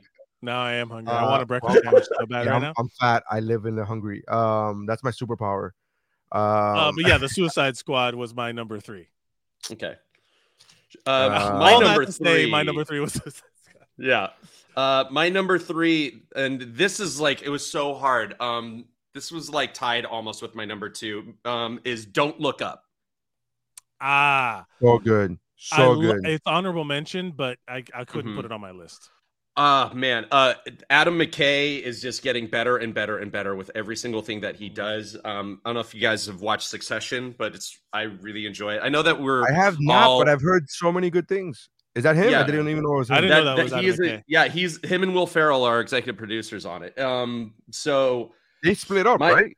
Yeah, they did a long time ago, but they've come back together. They've had a reconciliation, and good for them, because Succession. Like, I know, like, people are getting a little bit over like stories about super rich people, and I fucking get it. But Succession is just really, really well done. We're not talking about that. We're talking about Don't Look Up, because it really does shine a mirror on just like society's behavior around a fucking global catastrophe. Like, we're staring extinction in the eye, but there's those fucking asshole billionaires that are like, but how do we make money off of it? They're like, we could blow up this fucking asteroid that's going to destroy Earth. Wait, don't look at it. Don't look at it. Look at us. Look at us, the politicians. There's nothing up there. There's no global pandemic. There's like vaccines don't work. No, there's no asteroid coming. And then the fucking billionaires are like, but wait a minute. We've learned that it's got all of these raw components that are worth $1 trillion. So we're not going to blow it up. And like Mark Rylance played too close to the guy to Halliday from Ready Player One for me in that character. Like, it was a little too close. So I guess I see what you're saying, but not that it doesn't take away from it doesn't take away from in general the movie. But there was like the performance. That's what I was gonna say. His was the weakest for me, but everyone is performing the fuck out of this movie. The acting in this movie was fantastic. Once it got to the point of the Don't Look Up part, I was like, okay, this might be not like, I'm like, okay, well, I was on board with all of this, and now it just got too cartoonishly obvious and heavy-handed. You know, like, it was really like ham-fisting the idea. I'm fine with that, which like, I get it is satire, you know, but it's like it's satire on the idiocy of society and not satire on like a produced piece of content, which is like what most satire is. You know, we're not making fun of actual politicians telling us to not get vaccinated. And that's what this is doing. You know, they're having a fucking rally outside, a Trump style rally. Meryl Streep's the president, and, you know, Jonah Hill's her dumb fucking son, like Eric Trump. Jonah Hill was so good, man. I hated him in that, but that was for the right reason. When he talked about that he would fuck his mom, I'm like, oh, this is so perfect. It was so fucking perfect. It was so good, man. So good. Yeah, that's Trump saying he would fuck his daughter, you know? Yes, so good. Yeah. Like, isn't she hot? She's hot for it. Like, if she wasn't my mom, I'd fuck. Like, oh, yeah, dude. Like, he just says it. Yeah, that's like, yeah. I watched the whole thing and I enjoyed it, but there was a lot of it where I was like, Yeah, Jennifer Lawrence finally coming back in, because I feel like she really sort of like fell off the performance wagon for me. Like, she had Silver Linings Playbook, fucking crushed it, and she was great. And then she just had like sort of a line of stinkers after that, which I hate to say that. I love Jennifer Lawrence, but like, what was it called? Passengers and like Red Sparrow, and there were just like, you didn't like Red Sparrow? I didn't think it was good. I didn't think it was good. I'm sorry, Mary, I love that movie. I thought you were gonna say X-Men. I thought you were gonna say the last X-Men. I'm like, no, the X-Men. Yeah, like her shit. Mystique after like First Class. I mean, Days of Future Past is one of the best X-Men movies in my personal opinion. But like, but those last Apocalypse and Phoenix are fucking just garbage. I saw Phoenix the other day again because I was on a cruise ship and I couldn't see anything else, and I'm like, Jesus, this is brutal. So bad. Yeah, but she great comeback for J-Law. Leo fucking crushed it. I loved it. This Leo guy, he's gonna be good, man. He's gonna keep your eye on this guy. Keep your eye on this dude. Keep your eye on that guy. It's all right, so yeah. No, go ahead. I'm sorry. You're saying. Nah, I wasn't gonna add anything good. And Mike's like, thank God you saved me because I had nothing coming out the chamber. I was just feeling silence. You can go. Yeah. All right. So for number 3s, we had the Suicide Squad, Don't Look Up, and the Suicide Squad. All right. Number 2, Mike. What's your number 2, man? My number 2 is Nightmare Alley. Me too. Yeah. Nightmare Alley. Okay. Nightmare it's Alley. Del Toro telling a kind of 1940s. It's a remake, actually. Oh, I didn't know that. It was? Yeah. It's a remake. So it's got this amazing cast, all stuck at Bradley Cooper, Toni Collette, Kate Blanchett, Willem Dafoe. Yes, and it's actually all about Kate Blanchett. Kate Blanchett. Kate Blanchett. But yeah, it's basically like about mentalism and like the guys who trick people into, like all of the carny people who like have these communities of like kind of grifting money from people. Like you make a living on your wits, and then Bradley Cooper takes it and becomes this kind of elevated performer of mysticism and reading people's minds and all this stuff. Is he one of those where he tells women like, send me money because my enemies are after me? I'll pay you right back. Can you take out a loan for $25,000 and someone just says, yeah, I love you and my boyfriend? It's interesting because kind of because he does end up like conning played by the amazing Richard Jenkins, who has always been like that guy actor and finally got his like due because of The Shape of Water, and got like a lot of recognition and nominations because of that. So Richard Jenkins plays this like industrialist, multi-millionaire, maybe billionaire, but he's like the kind of guy you do not fuck with. And like Holt McCallany playing his like bodyguard is just really that's that guy's name. Yeah, he's great. Holt McCallany, who another is like a kind of like that guy actor. He's in a lot of like David Fincher shit. But he's great, and like so he goes in with the mentalism thing and he's been warned by like Toni Collette and her husband in the circus, like, do not read people. You're going to give them hope. You're going to say that you can speak to the dead, and it's going to turn out. What was it? A ghost story? Something like that. Yeah, like you don't tell ghost stories or whatever, because then they start believing you. And you start, and then the guy who Bradley Cooper learned it from told him, it's like, because then you start to believe it yourself, that you have more power than you do. And it's actually, it's a very very realistic human horror story in that there's no magic in it. There's nothing supernatural. There's no anything other than humans being fucking evil and manipulative. But it is a straight up kind of horror story about the rise and fall of this one guy, and it's told. This movie is like a filmmaker bullshit. This is where you're gonna have to. This is where we're gonna have to be toned down the why we feel it's good, because the tone of the movie, the filmmaking side of this movie, the whole putting it all together, the Art Deco design of when they move into the city, the carnival feel, the sideshow freaks and geeks, the whole element of it is just so well done that the tone of the movie, by the end of it, you just feel bad but feel good, like you watched something. It's beautiful. Like Guillermo del Toro is textbook auteur. That's what I say about him. Auteur. His filmmaking style is always and has always been so meticulously put together and well done and clean and beautiful, even when you're in like a dirty like hobo camp, or it's still like everything is perfect. This is the neatest hobo camp I've ever been. I gotta be honest with you. I've been through a lot of hobo camps, and never have I seen the organization that this hobo camp has. It's the way they show piece of dirt is just placed rightfully so. It's just done. Hey, you want to know what it is, Neri? It is. If it was Rooney Mara fucking crushed me, dude. She was so beautifully performs this role as like the wife that just gets used by him. Spook show. It was spook a show. That's what it was. Spook show. Yeah. But the rise and fall of this, it happens in a way that you're like, yeah, I'm rooting for this guy, and then as he's buying into his own bullshit, you see it happening. And then the whole time you're watching, you're like, no, come on. What are you doing? You're not going to stop watching it. You're like rooting for this guy. Like, no, don't do the thing that I know you're ultimately going to do and completely decline. And then at the end, when they reveal that he's like, well, I do have this one job. And there it's a flashback to the stuff that happened at the beginning.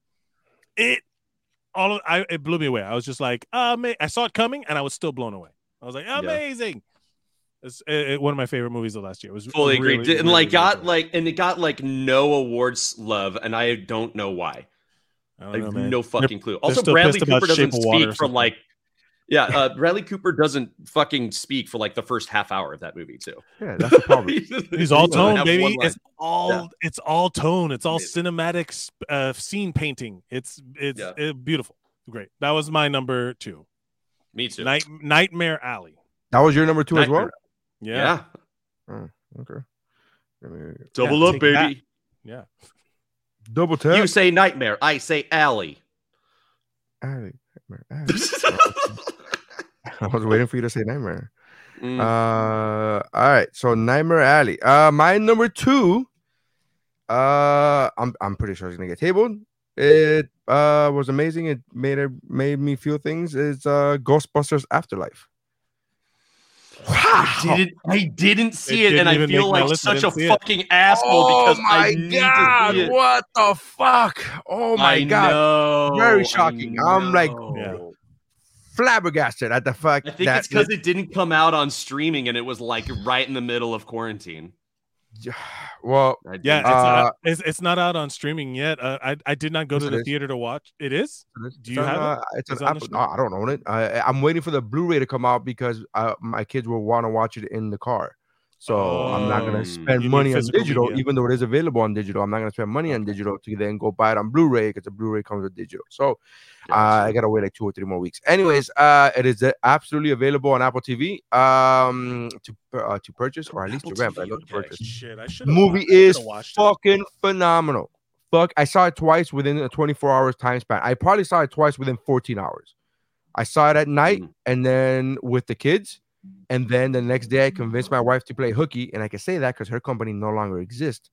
And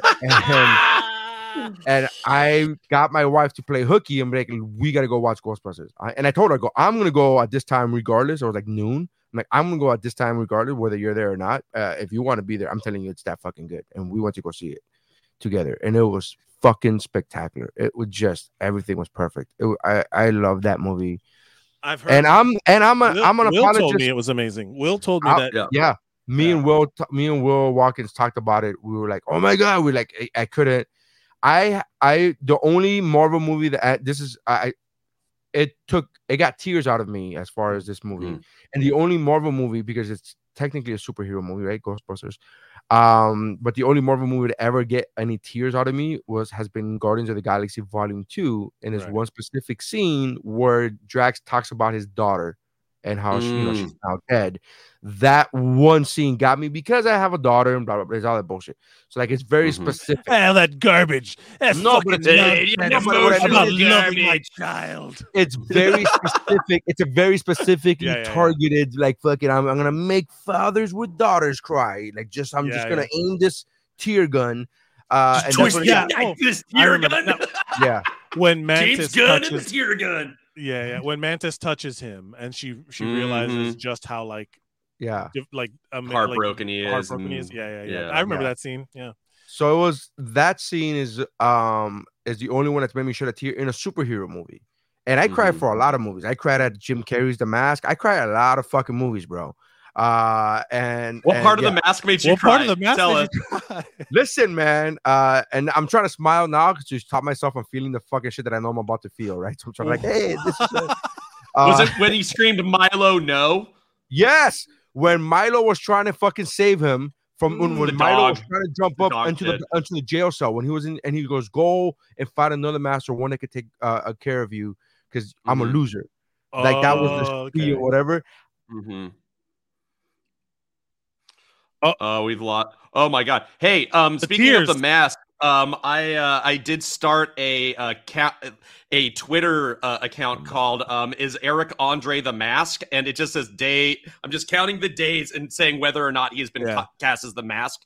Because if they ever do a remake or reboot or make the Mask again, Eric fucking Andre should 100% play the Mask. That's my. I'm not opposed to it.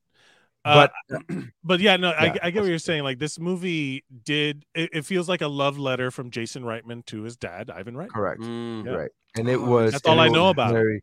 But I was like, oh no, it just, woo! It made put you it on feel the list, feels, man. I gotta watch. Made this you thing. feel the feels. I legitimately since the moment I watched it was in this mindset of like, is it gonna be my number 2 or my number 1? Immediately, there was no question of if is it gonna make the list. It was, is it gonna be my number 2 or my number 1? And that's the only and the only way I did the choosing was, well, my number 1's came out first, so I'm gonna give it. That's it. That's the only reason. It's because it's been my number 1 longer than this. Like that's right. It's so fucking good on all levels, man. I'm gonna watch it. That's definitely. I'm gonna put it on the list. I'm making a list of stuff to watch. I'm watching Nightmare Alley. I gotta watch that. You guys got me intrigued. Even though it really is. You kind of spoiled it already, but it's fine. I'll try it. I'll watch it. It's a novel. Did you not read the book? I have a feeling that we all might have the same number 1. Yeah. No. None of us have said it. Can we all say it? Oh, do a countdown. 3, 2, 1. Countdown. I know because my number 1. We gotta do honorable mentions first. Oh, okay. Okay. We don't all have the same number 1. So number 2s, just to recap, number 2s are Nightmare Alley was said twice, and I said Ghostbusters Afterlife. All right. So what are honorable mentions? I will say, not to like name all of them, but Mortal Kombat would have, if they did not pitch it as a movie and it would have been a series pilot, it would have been better. Mortal Kombat, if it didn't have the main character that they fucking invented for this movie, would have been amazing. They gave us an extra character that we A, didn't need, and B, didn't like. This character fucking sucked. Yeah. But everything else about the movie was great. Everything else about the movie was great. Yeah. I'm gonna say Red Notice. Did anybody see Red Notice with The Rock? And Red Notice. That was fun. Yeah. And Gal Gadot. It was fun up until the very end, which I did not like the very end. But it was like I was watching it like, this is a great dumb action movie. And I would like to say Black Widow. Black Widow and the Eternals to me is the best Marvel movies that came out last year. Really? Black Widow for me was hard to like. It was great. It was fine. But because of all of the bullshit around it that you can't separate. Like, I wish I could have gone into that movie not having known that we waited how many, because of the pandemic, because of Ike Perlmutter didn't let her get a movie back in phase 2. Like all of the stuff that I know about the MCU made like filtered into this idea of like what it I wish I could be been. I wish I could be as smart as you guys. I'm like, let's go see this movie. Like I had zero. Maybe you should read more, Neri. Like, I went into this read these movie. books. I went into this movie and there's like, if you could read my mind, like the fucking the person you have called is not around, and I'm just like, this is fun. Like there's nowhere that I think like, oh man, remember phase 2? Like I didn't think of any of that shit. I was like, yeah, this is fucking. Yeah. Well, I think and the fact that I waited so long during the pandemic when they kept pushing it back, I literally said these words. I said, I don't give a fuck about this movie anymore. It's been too long. And then I watched the movie and all of that went out the window because I'm like, this is just fucking great. This is just great. It made me forget about all of that. It like made me forget that I once said I don't give a fuck about this movie. Like that. I think that's a compliment to the movie where Right. it just made me forget that I felt that way at one point. I will say the fact that so right before the pandemic shut down everything in March, there was Comic-Con, right? San Diego Right. Comic-Con, and that was the big Marvel just shit, look at all of our Marvel shit, and it was a huge fucking deal. That's where they announced the Eternals, and they brought out Salma Hayek. No, they announced it at the Disney. Marvel doesn't really do the Comic-Con anymore. They do the Disney Con, whatever the fuck it's called. Disney. It was like San Diego Day or Comic-Con. No, but it was the one where they announced Blade at the end, where they did the Oh, right. whole fucking lineup. They Right. did all of that shit. They brought everybody out. They brought Salma Hayek out. They brought Angela. They brought out Shang-Chi. They brought out all these other things. They announced all these projects. And then the big thing for that one was everybody got a Black Widow hat, and Black Widow showed up. And they announced the TV series. They announced a whole bunch of shit.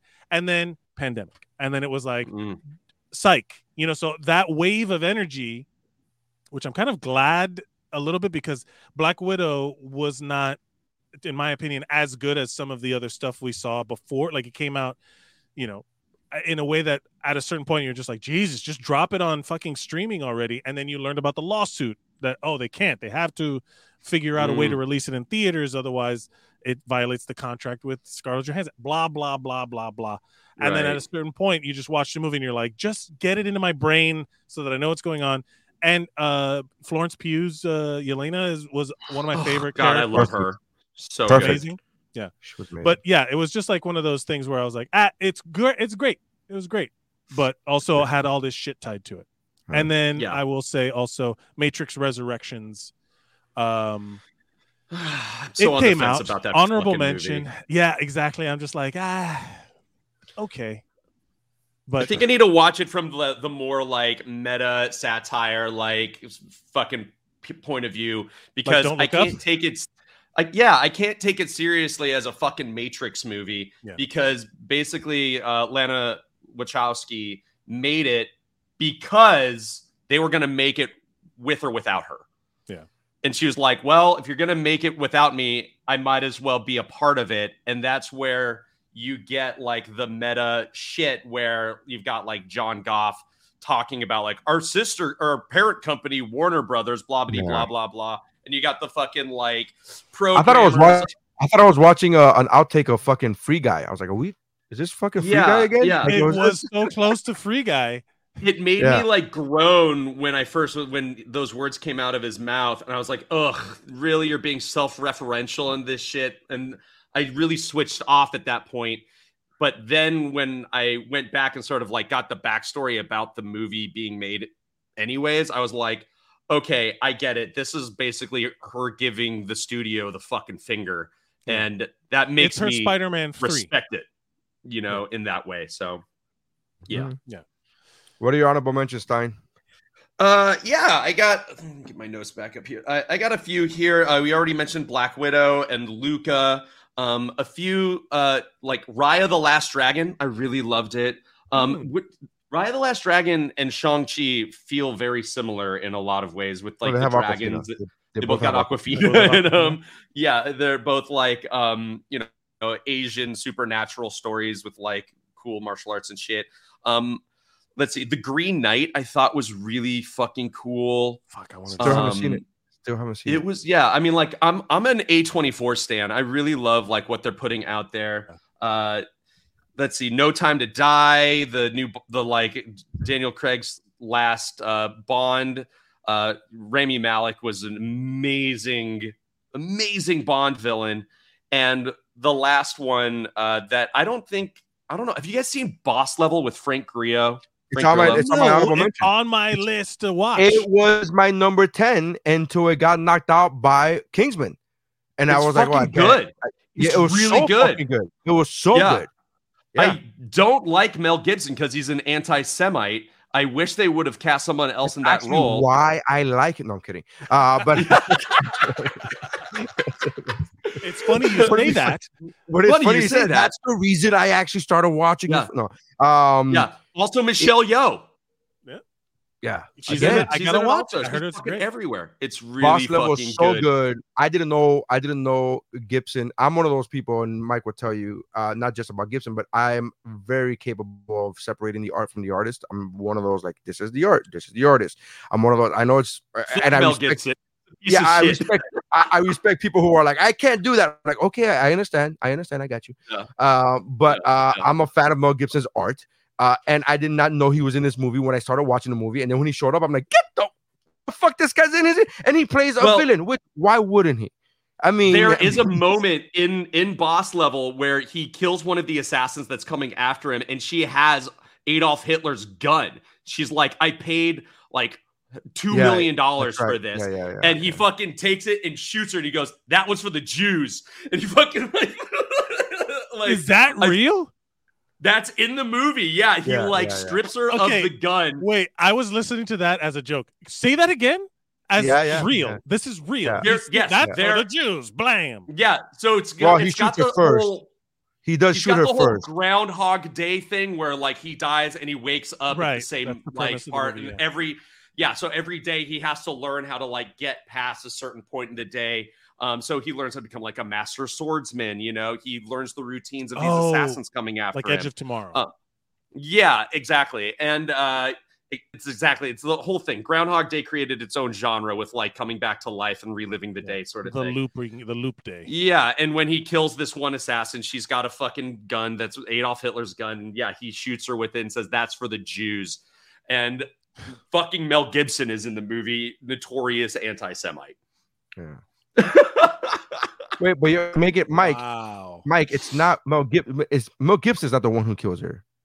It's Frank Grillo is the one. The way you're setting it up is my bad. Mel Gibson's he's like the final boss in the thing, but like Mel Gibson's like that's for the Jews. I'd be like, no. Frank Grillo. I'm sorry, I should have explained it better. I thought it was clear. Frank Grillo. Because the way you said it, I was like, wait, I saw the movie and I don't remember. Sorry. Yeah. Frank Grillo. Yeah. Or Grillo. I don't know how you say his last name. Yeah. He's the one that Mel Gibson was supposed to say that line, but he refused. No, I'm kidding. I refused. Wow. Yeah, he refused. Mm-hmm. He refused. He was like, it's not on my contract. I'm not saying that line. And then Frank Grillo was like, I'll fucking do it. Okay. That movie is really good. All right, my honorable mentions real quick because we're running out of time here. Jungle Cruise, Boss Level, saw it. Shang-Chi, Quiet Place 2, and Justice Society World War II. Animated DC movie. Fucking amazing. It took 4 amazing movies, including Ghostbusters, Suicide Squad, and Kingsman, to knock this movie off my fucking list. It took a lot. Also, shout out to Croods 2, A New Age, which is I'm a huge fan of the Croods movies and the TV show, but it's an animated movie. It was fucking fantastic. Those are my honorable mentions. Number one, Mike. Number one, I no dilly dallying. Spider-Man: No Way Home. Spider-Man: No Way Home. Numero uno.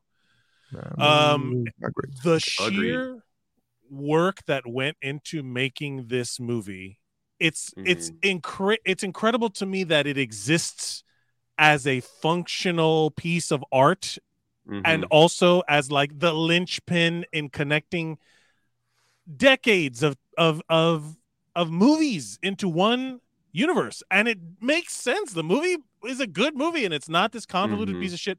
It's not like the Eternals where it had this incredibly heavy lifting thing to do.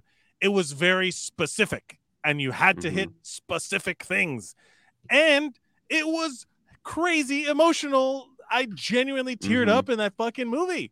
It was such a good and not I cried. So I will say this for Tobey Maguire and Andrew Garfield. Of the three Spider-Men, Andrew Garfield I felt the most for. Because they really fucked him over. Sony really kind of fucked him over. And he suffered this kind of like backlash where he didn't get the chance to tell the story he wanted to tell and blah, blah, blah, blah. Now there's rumor that he might continue being Spider-Man. Who knows? But in this movie alone, him catching Zendaya and his MJ, like my MJ is, redemption. I lost my MJ. That redemption scene, the part where you think it's going to be Tom Holland, and then he goes goof and he gets caught, and then Andrew Garfield is the one, rather than shoot and shoot up to stop himself, he shoots down further, catches her physically, and then saves himself. Yeah. And then he's just kind of like, that look on his face had so many real. layers. So real. In that moment, you really can. That was the best part of that movie. Apparent the deep well of empathy, just as like a human being, Andrew Garfield is equipped with, and it's so just laid bare in that one moment there. You get to see everything, and it's such a vulnerable and special thing that, like you said, he got fucked over, and he finally got a chance to redeem not just like his character, but himself in that moment, because he did get a lot of hate for no good fucking reason from the Amazing Spider-Man movies. I don't understand people who like lash out at the actor who reads the script that was chosen by the director, who was chosen by the studio and told what to do. You know what I mean? Like, that's the last guy you should be mad at. You know what I mean? Yeah. Like, and it was just so funny to me. And then Tobey coming back and just being like the venerable older Spider-Man, you know, like, it was, but that's not what the movie was entirely about. Because Tom Holland's character, when he's like trying to piece out the world together again, is genuinely and fucking Willem Dafoe. God damn, that guy's good. Yeah, Chris, motherfucking Kringle. That guy is so amazing to be playing a character he played 20 years later and still be like, fuck yes, you know, like oh, so good. Yeah. Oh my God. Yeah. Absolutely agree. The fucking the logistics of this movie existing is mind-boggling, and you're right. There will never be anything that can stand up to what they have done. They've created something absolutely unique, and I just am waiting for the day that I can like own this, you know, and have it to watch over and over and over and over again. It's so good. Let's see you get a crowd reaction from a character walking through a circle that I sat in my theater. People uproarious cheering, applause. They did that in Endgame. They did that in Endgame. They literally got emotional. They literally got an emotion out of fucking people walking out of a circle. What are you talking about? My fucking point, because I was referencing Martin Scorsese and all of these other high-minded, lofty fucking people. Ridley Scott. You try getting that reaction from one of your fucking last duel jerk off is screen pieces. Have you seen the last duel? The last duel is really good. I don't know why you fucking going at the last duel. Like, because it's really because of the fact that it had to go up against No Way Home, and then Ridley Scott was like, this fucking comic book movie, and I'm like, people cared about that. It made a fucking but it's not $1 billion. the movie's fault. But it's not the movie's. Don't talk shit about the movie then.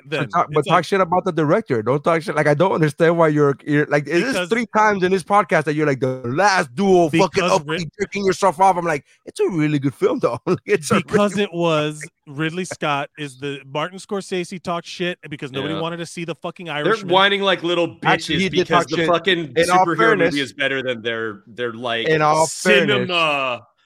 In all fairness, Scorsese talked shit prior to the Irishman coming out. He did talk. This is not to say I'm just saying that he didn't do it because nobody saw it. He did, and he got nominated for like 1,000 Oscars. The Irishman, right? So but the Oscars is now more obviously detached from like what the average person like. It's like you never see a movie on Rotten Tomatoes that the critic score is super good, is super bad, but the audience score is like, no, it's fucking great. It's every movie on fucking Kickflix. Yeah, exactly. Yes. I would like to personally apologize to Ridley Scott and Martin Scorsese. If you ever want to hire me, I take it all back. Yeah, I'm just like defending the movie. I'm like, the movie didn't say that though. Like, why are you talking shit about the fucking movie? The movie didn't say it. Talk shit about the guy. Fuck you, the Last Duel LLC company that ran and produced the movie. But my thing is that Ridley Scott's everybody who is high-minded like doesn't treat these as cinema, but like Scorsese was making mob movies. Mob movies were the comic book movies of their time. Yeah. But that's the thing. Mob movies in the It's 70s. all cyclical too. It's all cyclical. It's you know what I mean? Fucking it becomes a thing to make vampire movies, and then 10 years, and then that goes out, and then 10 years later they'll make more vampire movies. It's all the same fucking thing. But I get what you're saying. I found it weird that you're attacking the movie. I'm like, it's not the movie's fault. Like, it's not the movie that's like it's Ridley Scott being Ridley up his Scott. own ass. I'm a fan of Ridley Scott. I'm a fan of his films. My favorite movie of all time is Braveheart. My second one is Gladiator, and Go watch Robin Hood. Braveheart's really good too. not a Ridley Scott movie. No, there's a Robin Hood that Ridley Scott made. I said my second favorite movie is Gladiator. So those are the I say that only to say that my number 1 and 2 are favorite movies. Those are the only ones that are numbered. Everything else is like, oh, that one's good too. That one's like those are the so favorite. fucking good. That's so good. All right. I don't like Spider-Man No Way Home. It was fine. It was okay. It was not great to me. I did not cry at that movie. I'm just going by what you guys are saying.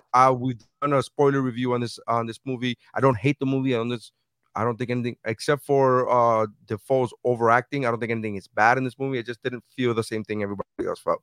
Other than that, that's fine. That's fine. Ever the contrarian. No, I said this the day after. Mary wants to fight, man. He came for blood. He's entitled to his opinion, however wrong it is. Absolutely. I'm just kidding, brother. With that. What you got?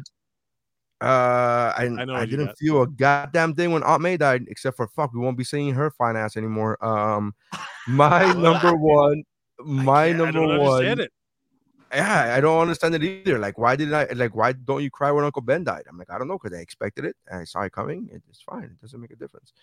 Oh, look, the cat. There's the fucking cat with the hair on the mic. Sorry. He's so excited about a fucking cat. I know. I was like, oh, look. What was your number one? My number one was the previously mentioned twice before Zack Snyder's Justice League. That was my number one. Yeah. My number 1 and 2, I will say, are interchangeable. Ghostbusters Afterlife was that good that in my mind, I was like, I don't know if it's going to be my number 1 or 2. But my number 1 is Zack Snyder's Justice League. It's a complete masterpiece especially considering the bullshit that we ended up getting in the movie theater. Which, by the way, when Joss Whedon's Justice League came out, I was like, it's not bad, it's fine. Like, I was that guy. I was like, it's fine, whatever. And then I saw this, I'm like, oh no, that was shit. Okay, my fault. I'm sorry, that was complete garbage. I didn't know that was compared to this. That was trash. Yeah. Good. And then you hear all the stories about Joss Whedon, like on set, and he's like disappeared up his own asshole, being a piece of shit and racist and all. Well, that part I never took into consideration because the movie came out beforehand, so that part didn't play a, you know what I mean.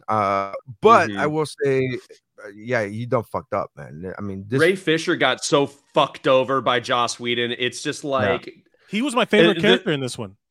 Him and Flash, the two people they cut the most. Heart and soul of the Zack Snyder. Zack Snyder, year prior to this version coming out, he said multiple times on social media that in the Justice League, Cyborg was always supposed to be the heart and soul of this movie. And I just couldn't understand how that's a thing, because I saw the fucking theatrical version and I was like, how is this guy the heart and soul of this fucking movie? Maybe Barry, but how the fuck do you get this guy? And then I saw the Zack Snyder's and I'm like, oh, I get it. It makes sense. I mean, it's true. It was fucking great. Once they showed also, like, it explained certain things in the Justice League one that always kind of stood out to me as like sloppy. Including the CGI for CGI, the fucking red CGI. That was so bad. It was like he's such a nuanced graphics. Yeah, he's such a nuanced character in the Zack Snyder Justice League. Like, he makes perfect sense, and he's so fucking badass looking. His armor that like shifts and everything, like fucking amazing. The way they did him so dirty, and they like that whole subplot of like Barry Allen saving the like family at the end of the Justice League. It's like so fucking stupid. And now they gave him his redemption moment where he gets to turn back time and save everything by manipulating the Speed Force. And like Zack Snyder's slow motion shit is his calling card in all of his movies. Like, that's what one knock I will say again, even though I'm what people will call a DC fanboy, I still try to be as honest as I can with myself. One knock I will say is like, there's so many slow motion scenes, and it's not just with the Flash. And I'm like, so is everybody as fast as the Flash? Like, what's going on? Like, it's just like I think he overused that. And you're right, it's his calling card because he does it so well.